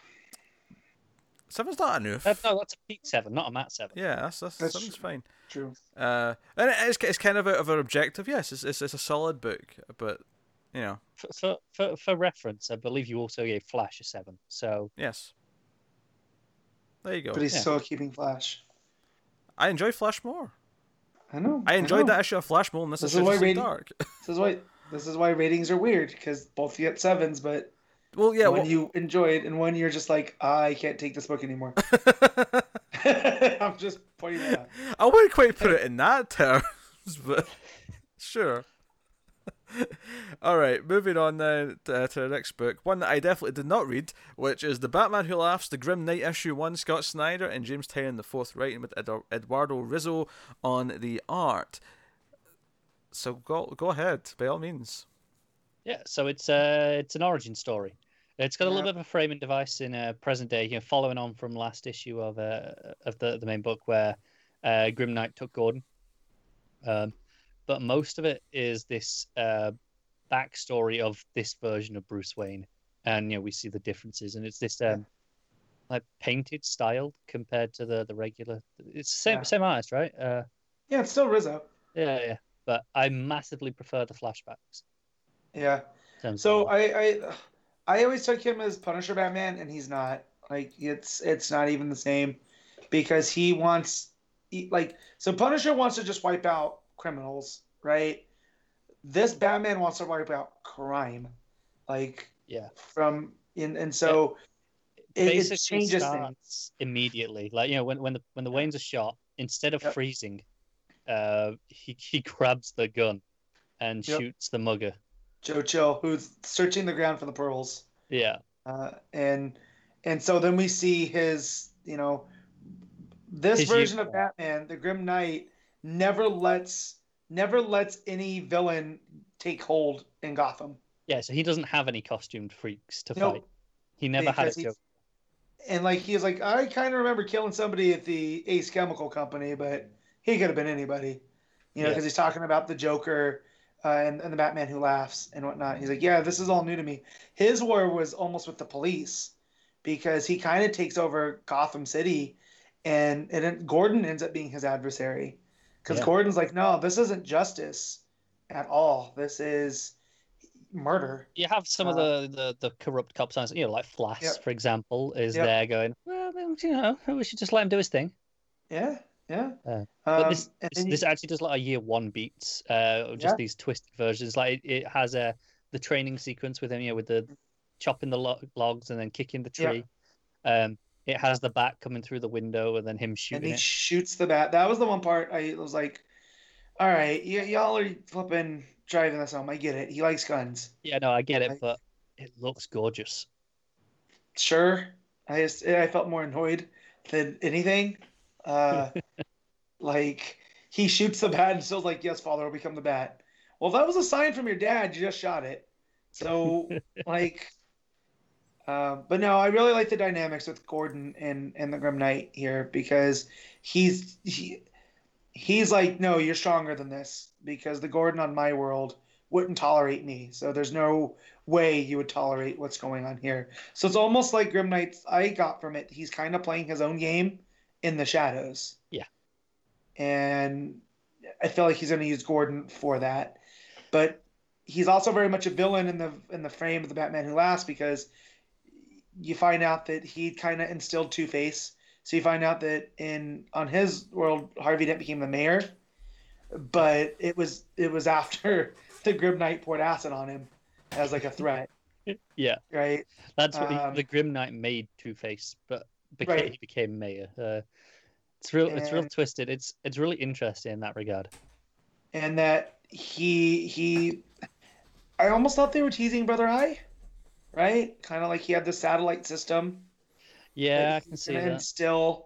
He was going to instill in over Gotham to keep watch because he's basically the Watchman, you know, that kind of trope of who watches the Watchman. And seems to be like the Batman Who Laughs did. That was a nice change of pace from Batman Who Laughs, which, you know, Pete dropped because of you know, story reasons. Here was a nice, I thought, change of pace, and it kind of, you know, kind of like the Grim Knight because I feel like there's more going on here than what we're being told. I feel like this is an interesting subversion on the story in that it's playing with all these beats. Basically, the idea is Gordon builds a bat signal but turns into a giant magnet essentially to trap him, capture him. Yeah, and he's like, no, all his task force that he's got there, he's got this tech to obscure their identities, so Batman doesn't know who's there. Right. But turns out he bought it from, you know, Wayne Enterprises, and it's like, oh shit, this sequence of them, you know, just getting decimated. Yeah, I almost see that it's gonna have to be the Grim Knight that brings in our Batman that's been Jokerized, right? Mm. Because he's all about order, versus the Batman Who Laughs seems to be about more chaos, right? We were talking about this with Naboo, that he's lawful evil, whereas the other one's, you know, chaotic evil. Yeah. So, there's a reason why we got this one shot, I feel. Yeah, and it's interesting that it doesn't give us the whole story either, because basically Gordon puts it together with a little bit of a help from Alfred, who Bruce has put a bomb in his neck and threatens to blow him up if he leaves, but he can't quite go through with it. It's like the one thing he doesn't cross that line. Right. But it ends with, you know, Gordon's got Bruce Wayne's like, right, you're under arrest. And then we cut back to the present day for one last little scene with, you know, the Batman Who Laughs stopping him killing this Gordon. He's like, no. He's going to watch. He's going to watch what we do. Yeah. But we don't actually see how he got out of that situation with Gordon on his Earth. We don't know what happened. So there is more to be told. Yeah, I'm just going back through to see that. And the storytelling really solid. I get how you could feel a bit cynical if you wanted to of it's just in these pieces, but the way it plays with the Year One tropes and then subverts it and does this twisted version, I really enjoy it, especially with the art. Gorgeous. I definitely feel this is where, like, let's say Frank Miller, all he had ever written, you know, was at Year One, and this is who that Batman becomes, which is interesting because, well, it's interesting because Snyder pulled a lot from Year One. I can see it in his telling. So to have this almost be an ode to that and go, well, no, Frank, that's not where Batman is. You know, like, we're gonna have this version of even Gordon, because it seems like Snyder has this love of Gordon so much that he made him Batman for a little bit. And that you've heard him talk about Year One, and that's a Gordon story as much as it's a Bruce Wayne story. Yeah, and this here is Gordon's the only man who's able to stand against the Batman. Yep. So I just feel like, again, there's a reason why this is plopped right in the middle of Batman Who Laughs. To fill out the rest of the story, and we'll see where it goes. Like, I'm actually more interested in this thread going forward than I am the rest of it. Me too. So, I was really into this. Cool. So, rating? Solid 8. I'm gonna give it 7.5. That'll take us on then to Titans issue 35, Dan Abnett writing, with Bruno Redondo and Christian Duce both on the art. So this is 2 issues this week had a trick in it, because this villainous character from the made-up world turned out to only... His name was Travesty. Yeah, so we should not be surprised. He didn't actually kill the creator, the writer dude. He just faked it, and then he helps rescue Kyle and Natasha, and then they're taking on Mother Blood themselves. But of course, Raven's soul self gets freed here as well, which flies to the other 2 Ravens, both the good one, the bad one. They all unify, and Raven's back in full force and helps fight, and then they all come at the end to try and help Kyle in that fight Mother Blood. And I like how she gets the pep talk. You know, that you're better than this. This is your one side, and you're not whole yet, so you can do it. And I did love the turn from Travesty again, because of course he's a trickster, so he tricked the trick on here. And then Beast Boy being so savage, I also like those moments. Yeah, he's being controlled, or maybe not controlled is the right word, but enraged by Mother Blood. So most of the Titans are fighting him for most of the issue. I mean, it's actually a really quick one to talk about, but it was better in the last issue because it wasn't just the villain monologuing for the whole thing, which was nice. I did like where they to get a message back to Ben, they etch something. Kyle etches something on Natasha's hammer, and they throw it through the blood red portal thingamajig. And Ben's just sitting there on the Hall of Justice, and the hammer just comes flying in. And he's like, "Get this info to the Justice League," and then it says, read the annual to find out how this helped them. Yes. Well, it's how we figured out about the 4 brothers, or how they figured out about the 4 brothers, and going to the Source Wall, and which they talked about in that annual. So I like that they tied that back. But the rest of the issue was fine. I don't like how we're getting closer and closer to the end, because this is a fun book. It's a fun book. I think this arc overall has not been as good as the last couple that we've had, but I do feel like Abnett creating Mother Blood has created a nice villain for the Titans to come up against in whatever iteration. So that was nice. Like, she can actually tap into the red, and she felt like a threat. I never felt like, outside of the cult, I never felt like Brother Blood was much of a threat. Like, creepy, yes, but a threat, no. Yeah. Here, Mother Blood feels both, and that's real cool. But it was a real quick issue. I read this one real. It was enjoyable enough. It's not breaking any new ground. It's not doing anything particularly impressive or special. It's just kind of a solid enough read. If you like these characters, you're getting something decent out of it. It's the sort of thing where if you're reading too many books, you probably would cut this, because it would, it'd be one too many. But I enjoy it well enough. So big. It's really quick discussion, this one. Art's not bad too. Art's fine. Yep. Raven's all again. That's really good. Yeah. What are you rating it? I'm at a 7.5. Yeah, I'll give it a 7. How many issues that got left? 1 or 2. Not a lot. Yeah.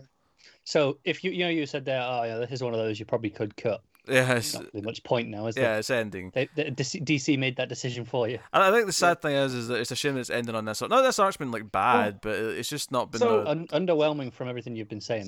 So Titans is ending, and Silencer's ending. Yeah. So that leaves Abnett's only book is Justice League Odyssey, which we're not reading. Oh God. So we're gonna have a void of Abnett. Poor That's Abnett. weird, given that how consistent he's been a presence on this show. I know, it is weird.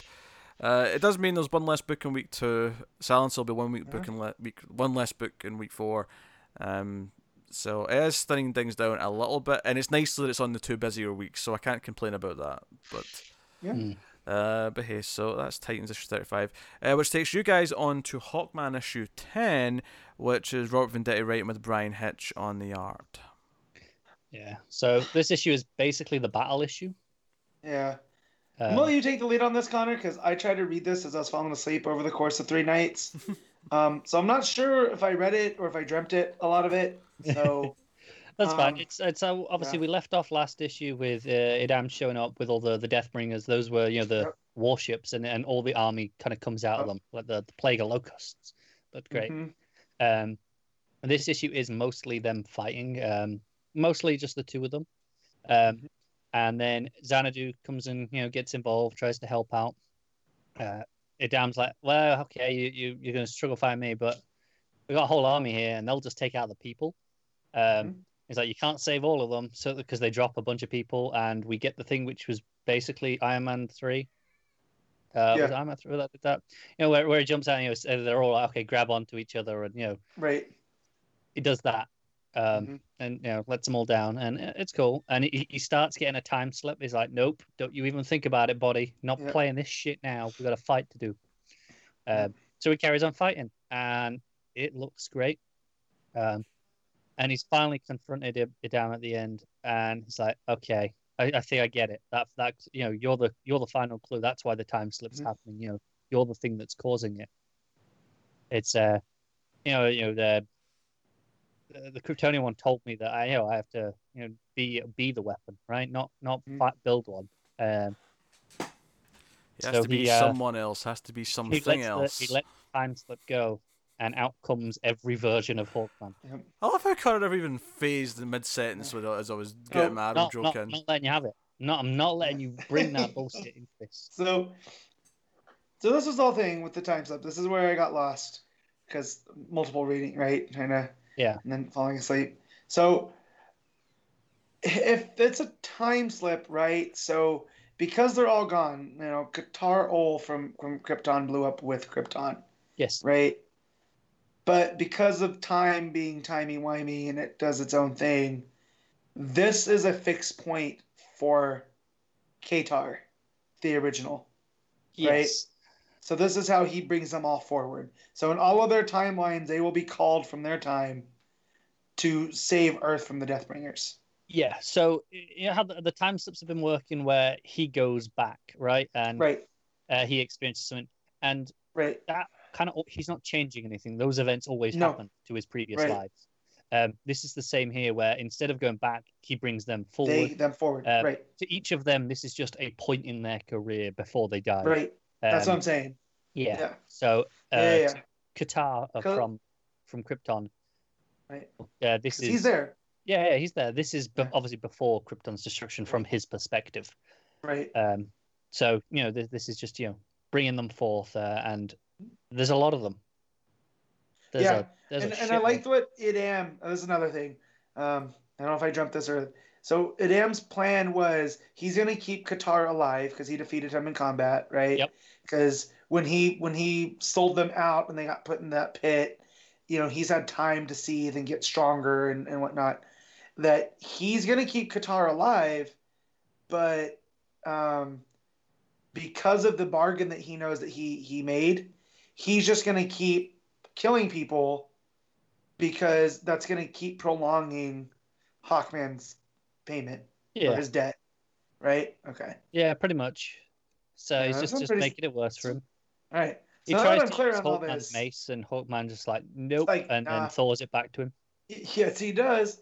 Yeah. So now I'm going to have to read this all as a whole, because the more now that I'm talking about it, the more I'm just like, oh yeah. Venditti's on top of this game still. Yeah. It's a very fast issue to go in, because it is mostly fighting. But it looks great. It's just been killing it on this book. And then when all the Hawkmen arrive, what a double page spread.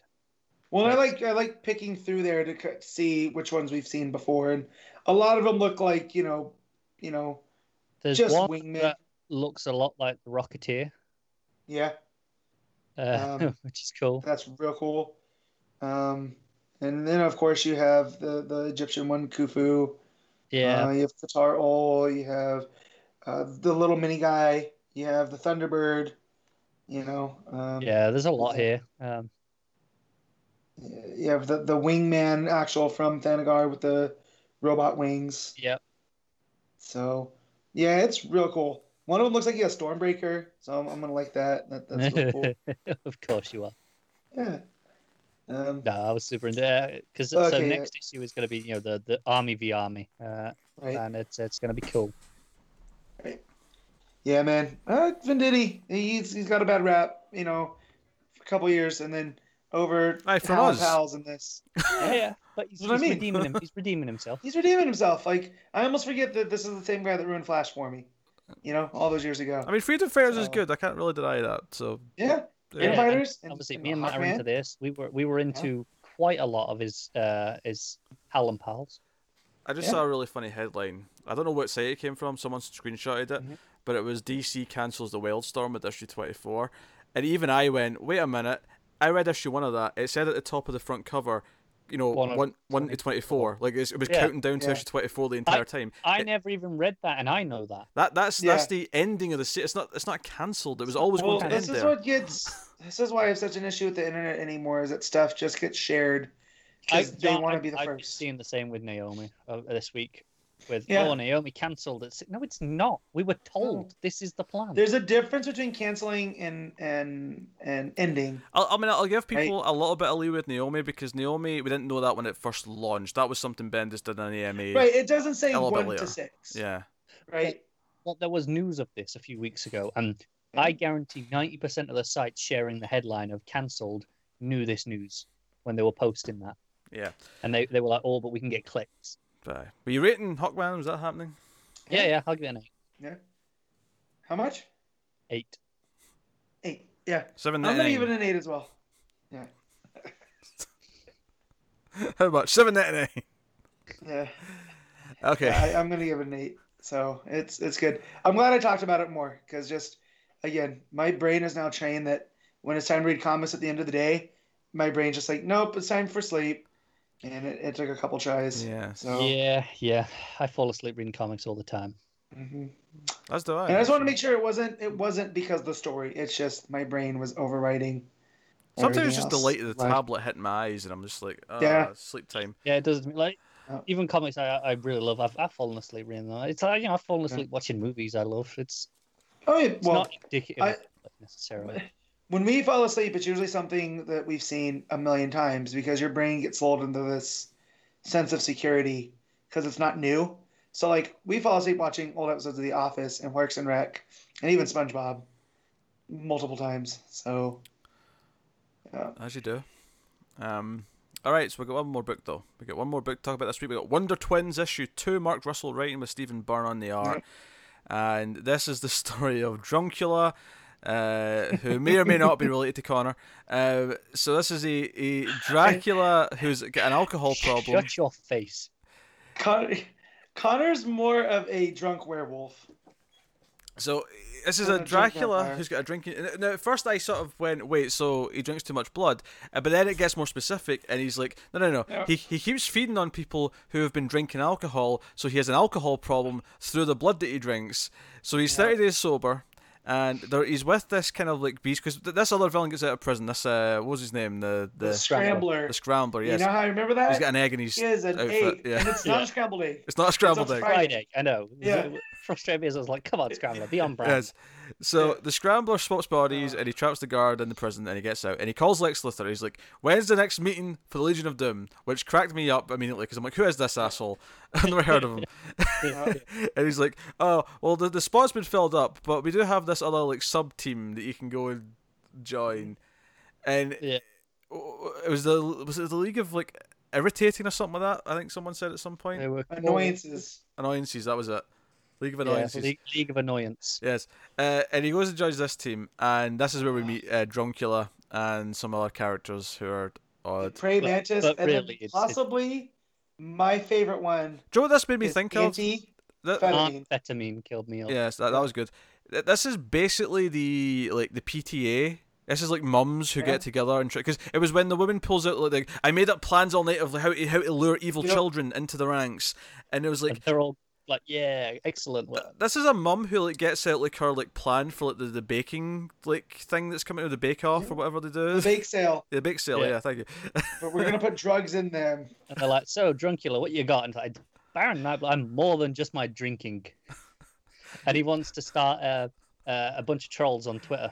Yes. And like, well, take them down. So they'll be so distracted with all the bad social media that the Justice League won't have time to do anything else.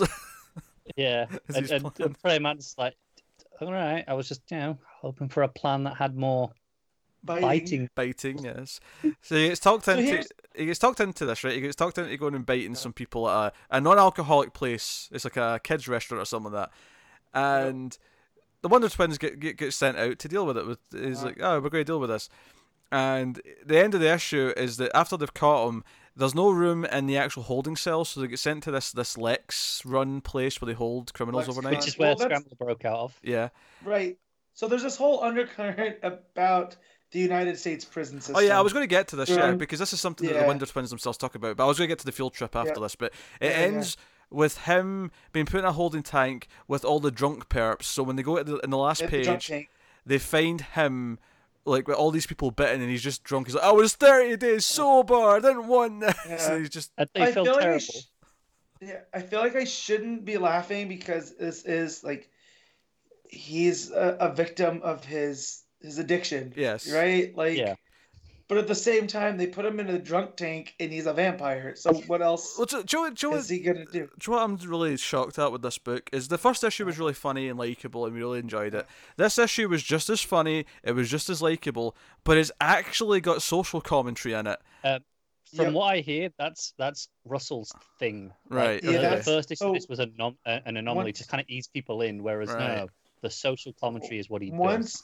Once I get caught up on some of the other books that I have that I want to read, I want to go back and read his Flintstones because I heard that has social commentary all peppered throughout. Yeah, because they get taken to like because the field trip to the usual place gets cancelled because of budget cuts. So they're taken to the prison because they'll have them for free, and they're getting walked through the prison, which I felt was weird. And first of all, they're just walking them through like the general like pop of all the prisoners sitting around. I love that Zan, though, is like, are we going to an aquarium or a zoo or whatever fun place? We're going to a prison. Like, oh. And they've got the prisoners doing call center work in the prison. And I think I cracked up a lot at the prisoners. Yes, we can install your home security system. And I just started laughing. And because she has one of this really good point when the guide's like, oh, 9 out of 10 people who get their learn some vocational skills in here get jobs afterwards and never get reoffend, never come back to prison. Right. And she's like, so what you're saying is that 90% of your prisoners shouldn't have been here in the first place if they'd learned how to do this, actually got educated in the first place. And I'm like, she's dropping points left and right, and then they get sent to the bus. She gets kicked out of the prison, and I love Zan's like, Jaina, you might be the only person to ever been kicked out of prison. Yeah. This was cracking me up, but it has a point, and because even the social media joke was kind of a point in a way. It was like, he's a Reddit troll. That's what he wants to do. Yeah. Druncula, and he wants to be called Baron Nightblood. Baron Nightblood. That gave me the solid laugh because that's like trying to give yourself a nickname. Yeah. And it's like, no, we're not calling you that. You don't get to give yourself a nickname. You're given one. And Druncula, just like that's up there with Blackula. Like that be on the nose ridiculous. Do you know, I wasn't really hyped for this book. This was I was hyped for Young Justice. I was very curious about Naomi. This was one that was just kind of like, oh, I'll check this out. I'm sure it may be good, but like. And here's my one problem with this book. Okay. It doesn't feel like a Wonder Comics. This just feels like it almost feels like a DCU. Like sure. In that era. I agree. I can see this in DCU. I can see that. Yeah, and I feel like Wonder Comics have this thread that are all pulled together. Like we're gonna have Dial H, and we're gonna have Naomi and Young Justice, and I'll be curious to see if Dial H for Hero feels more like the first two or more like this one, where it feels like just a separate thing. So and that's weird to have this be my only real Do you know what I think it doesn't feel like Wonder Comics. I think it's because of these two characters who are from this other planet. They're kind of pre-established. Whereas obviously Young Justice are pre-established, but they're Young Justice, right? They're the young teens of the superheroes, right? And then Naomi's this new teen character. And I assume Dial H for Hero, the main character, will be this new teenager, so he'll probably feel like he still fits with Wonder Comics. This one feels a little bit different in that it's like, here's these things that are kind of separate and they've pre-established from elsewhere before. Yeah, but it's one of those where they're relatively new on Earth in this version of the story. Yeah. So it's kind of still playing on that new hero trope. I don't think it's a complaint, though, because I think it's like, if the book's good, the book's good, and we can just, Yeah, that's what I mean. But I just like, because then there's like references to the Legion of Doom and stuff that Lex is doing. And then you have Beast Boy as an actor, which we had seen in Teen Titans. Like he had his house because he was famous. I love the parents. This is what I've got to look forward to, and this is what I've got to look forward to. Different reactions to it. Yeah. Also, actually, the joke about Zan transforming into a gas in his sleep, and they wake up thinking it's a sauna. Because they asked Beast Boy, because Beast Boy's all excited that Jaina also is an animal. She can change into animals, and he's like, "Do you ever change in your sleep?" And she's like, "Oh, I don't think so." And Zan's like, "Oh yeah, I have." But then you also get the end of Beast Boy's story where he sleep changed into a tarantula, and Nightwing almost smashed him with the spatula, and then put him back to bed. That's when he started taking pills for it. Yeah. Which I thought was pretty funny. So again, it feels like it's in universe, but also feels like it's not, which was kind of the DCU in a nutshell, because that was Starfire. Starfire was an amazing book. I love that series so much, but it also felt just out of continuity enough that it was its own thing.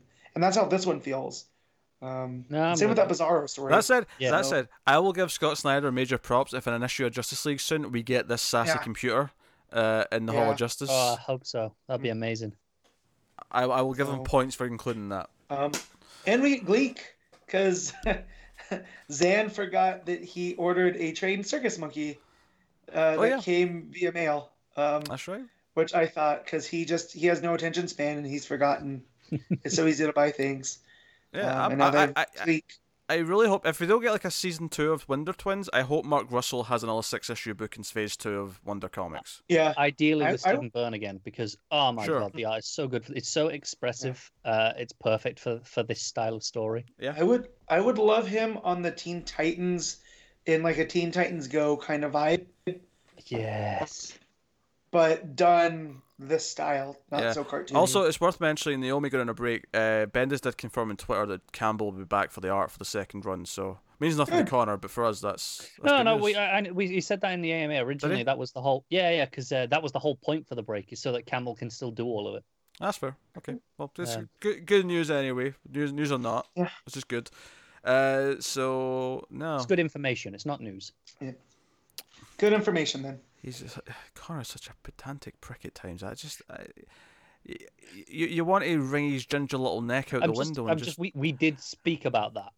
That we already had that discussion when it was news. Now you're just telling them information again. Do I know what Connor's being a prick right now? Is because Connor will forget almost every news story we ever talk about in the TV or movie news, and then act like whoa, we never talk about this, right? But he's giving me shit for one thing I've forgotten. It's true. On this show. True. That's exactly why I'm doing it. Every single time a trailer comes up, he's like, I don't remember this movie. He's like, Connor, we spoke about this trailer on Trailer Talk. We talked about this. It was a whole segment. There's just so many trailers. Anyway, what are we rating Wonder Twins issue 2, Matt? I'm going to give it an 8.5. Connor? 8.5. 8.5 for me as well. There you go. 8.5s all around. Really good. Very, very, very, very good. So that does take us on. We've got 2 segments left. We've got the best of the week, which where we pick our favourite things, and then I've got a special thing I want to talk about after that. I've got a little surprise. Well, hurry up, because my dinner's just arrived. Very good. So best things of the week. We've talked about favourite panel / moment, favourite art of the week, favourite cover, and top 5 books. So Matt, what was your favourite panel / moment of the week? So I have to do it because it made me a holy shit at work, and that's when they rip Jason Blood from Etrigan. God damn you. That's fair. Sorry. Connor? You can pick it too, Connor. Just for the sake of being slightly different, I will go with the follow-up panel of Bobo going, oh shit, because I felt that. Because that was me, and I turned the page, I'm like, okay, Tannen, you're on to me. Yeah. I'm going with Wonder Woman. I'm going with Wonder Woman catching the foot of the Titan. Yeah, it was between that and them reacting to seeing the Titans and be like, there's 2 Titans. It's not just one. There's 2 of them. Yeah. So I'll go with that. Best cover of the week, Matt. Ooh, this one's tough. I have to look at all of the. Yeah, I have to look at some variants. I can tell you what it's not. It's not Superman, because get that out of my eyes right now. What was the Superman cover? It was a Liefeld. Ooh. What, the variant? Yeah. Yeah. What was the dark variant? That's what I was just gonna do. Capullo, is it not? Ooh, that was not good. Flash variant's not good. Let me see. All right, I'm gonna go with the Wonder Woman variant, even though Pete's just wrong. Yeah. I'm sorry, but just the face is weird to me because I like the aesthetic otherwise. I think I'm gonna agree with that because I do like that cover once I looked at it. Although the Justice League Dark variant is a very close second. Actually, no, I'm gonna make it the Supergirl cover. I like that. The way that it's. No, the actual Regular. cover. Okay. It's Paquette. Yeah, that one's. I'm looking at it again. It looks real good. I'll go and have a look because it could be good. I think I am going with. I'm going to go with the the Justice League Dark variant. Actually, it was between that and the Art Germ Supergirl cover. I think for me. Mm-hmm. Both good choices. So I'm going with those. All right, best art of the week then, Matt. Ooh, this one comes down to like, do I lean into classics with Collins, or do I do something different? And I think I'm gonna have to go with the Wonder Twins with Stephen Byrne because it does look great. It's not a bad pick, Connor. Yep. That is a very close second for me, but I'm going Wonder Woman. What Nord? Yeah, what a surprise, right? I'll actually go with Supergirl. Supergirl by Pansika. I really like the art in that issue, so go with that. So top 5 books of the week then, Matt. So number 1 is Supergirl. Number 2 is, I'm trying to remember everything I gave an 8.52. So because there's a bunch. I'll go number 2 is Justice League Dark. Number 3 is Wonder Twins. Number 4 is Wonder Woman, and number 5 is Hawkman. Yeah. Cool. Connor. Justice League Dark, Wonder Woman, Wonder Twins, Hawkman, Batman Who Laughs. Okay. I'm going to go number 1, Supergirl. Number 2, Wonder Woman. Number 3, Wonder Twins. Number 4, Superman. Number 5, what have I got left? Yeah. Flash or Titans, right? Yeah. Go with Flash. Flash at number 5. There you go. Oh, I just did Dark as well, technically, but I was. Yeah, but you dropped it, so therefore it wasn't going to end up exactly. in your top 5. But here's the question: Justice League Dark or Titans? Because they were the two that were the lower bulk. Justice League Dark's probably better than Titans. Yeah. Fair enough. I'd say that, yeah. There you go. And also, one of the things we do is we ask on the Twitters every week at DC Comics Podcast on the Twitters for people's favourites of the week and reasons why.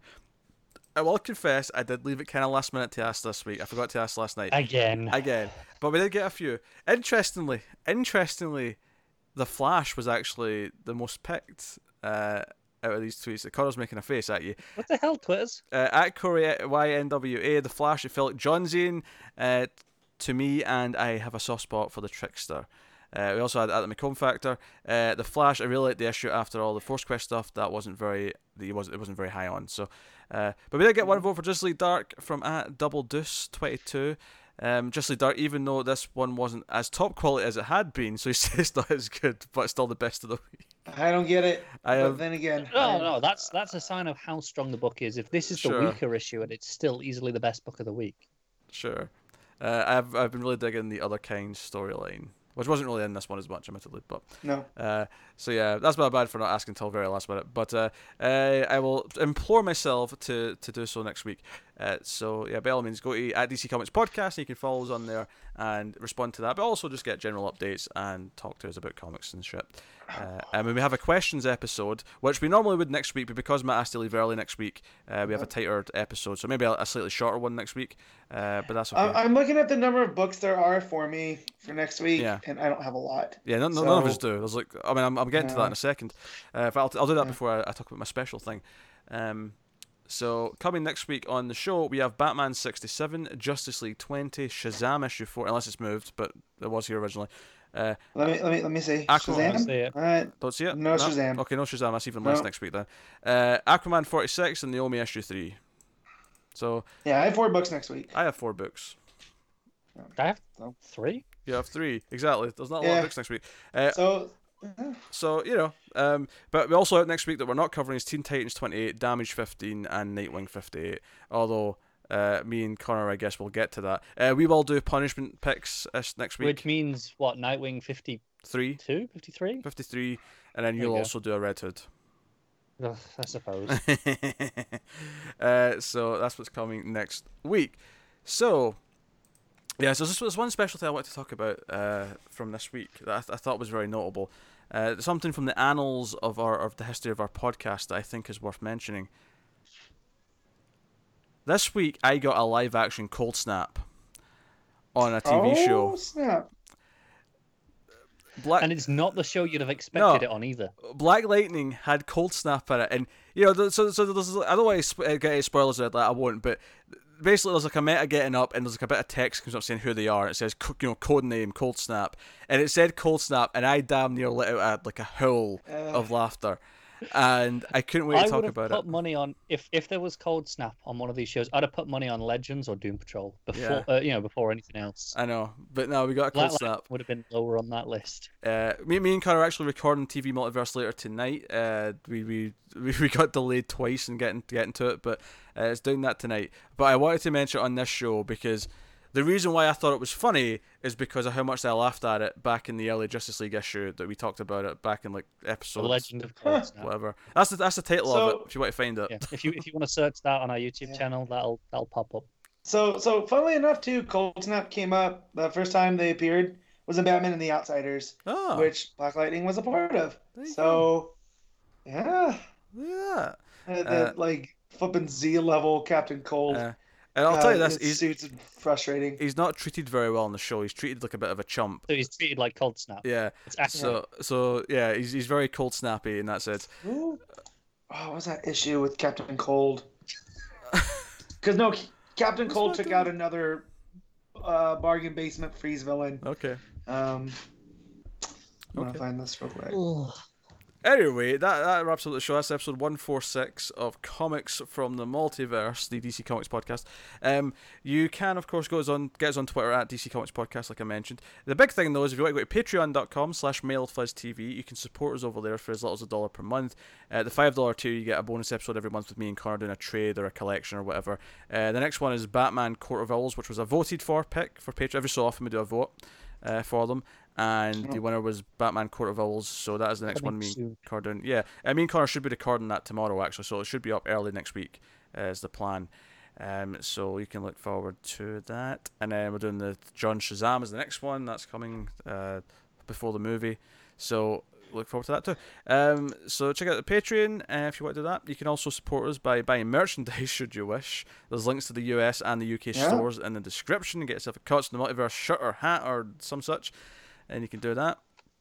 Otherwise, that is us. I should probably mention, me and Connor have been reviewing Batman movies all month for our movie show 121 in Flux, and up right now for everyone on YouTube or the Mailed Fuzz Movies podcast feed is the first 4 Batman movies. That is Batman, Batman Returns, Batman Forever, and Batman and Robin. Patrons already have access to Batman Begins in the Dark Knight. So we've been doing a lot of Batman movies in the month of March. So if you want to check those out and what me and Connor think of them, you can check them out on those feeds or the YouTube page. I'll be honest, our thoughts are not that surprising. How much I hate Batman Returns might surprise some people. I don't know. Oh, maybe. Yeah. Because I really hate that movie. But yeah, so that is something you can check out. But that is us. That has been Comics from the Multiverse, episode 146. So thank you once again for watching or listening. We always appreciate it. Keep reading DC Comics, and always remember to never get lost in the Speed Force.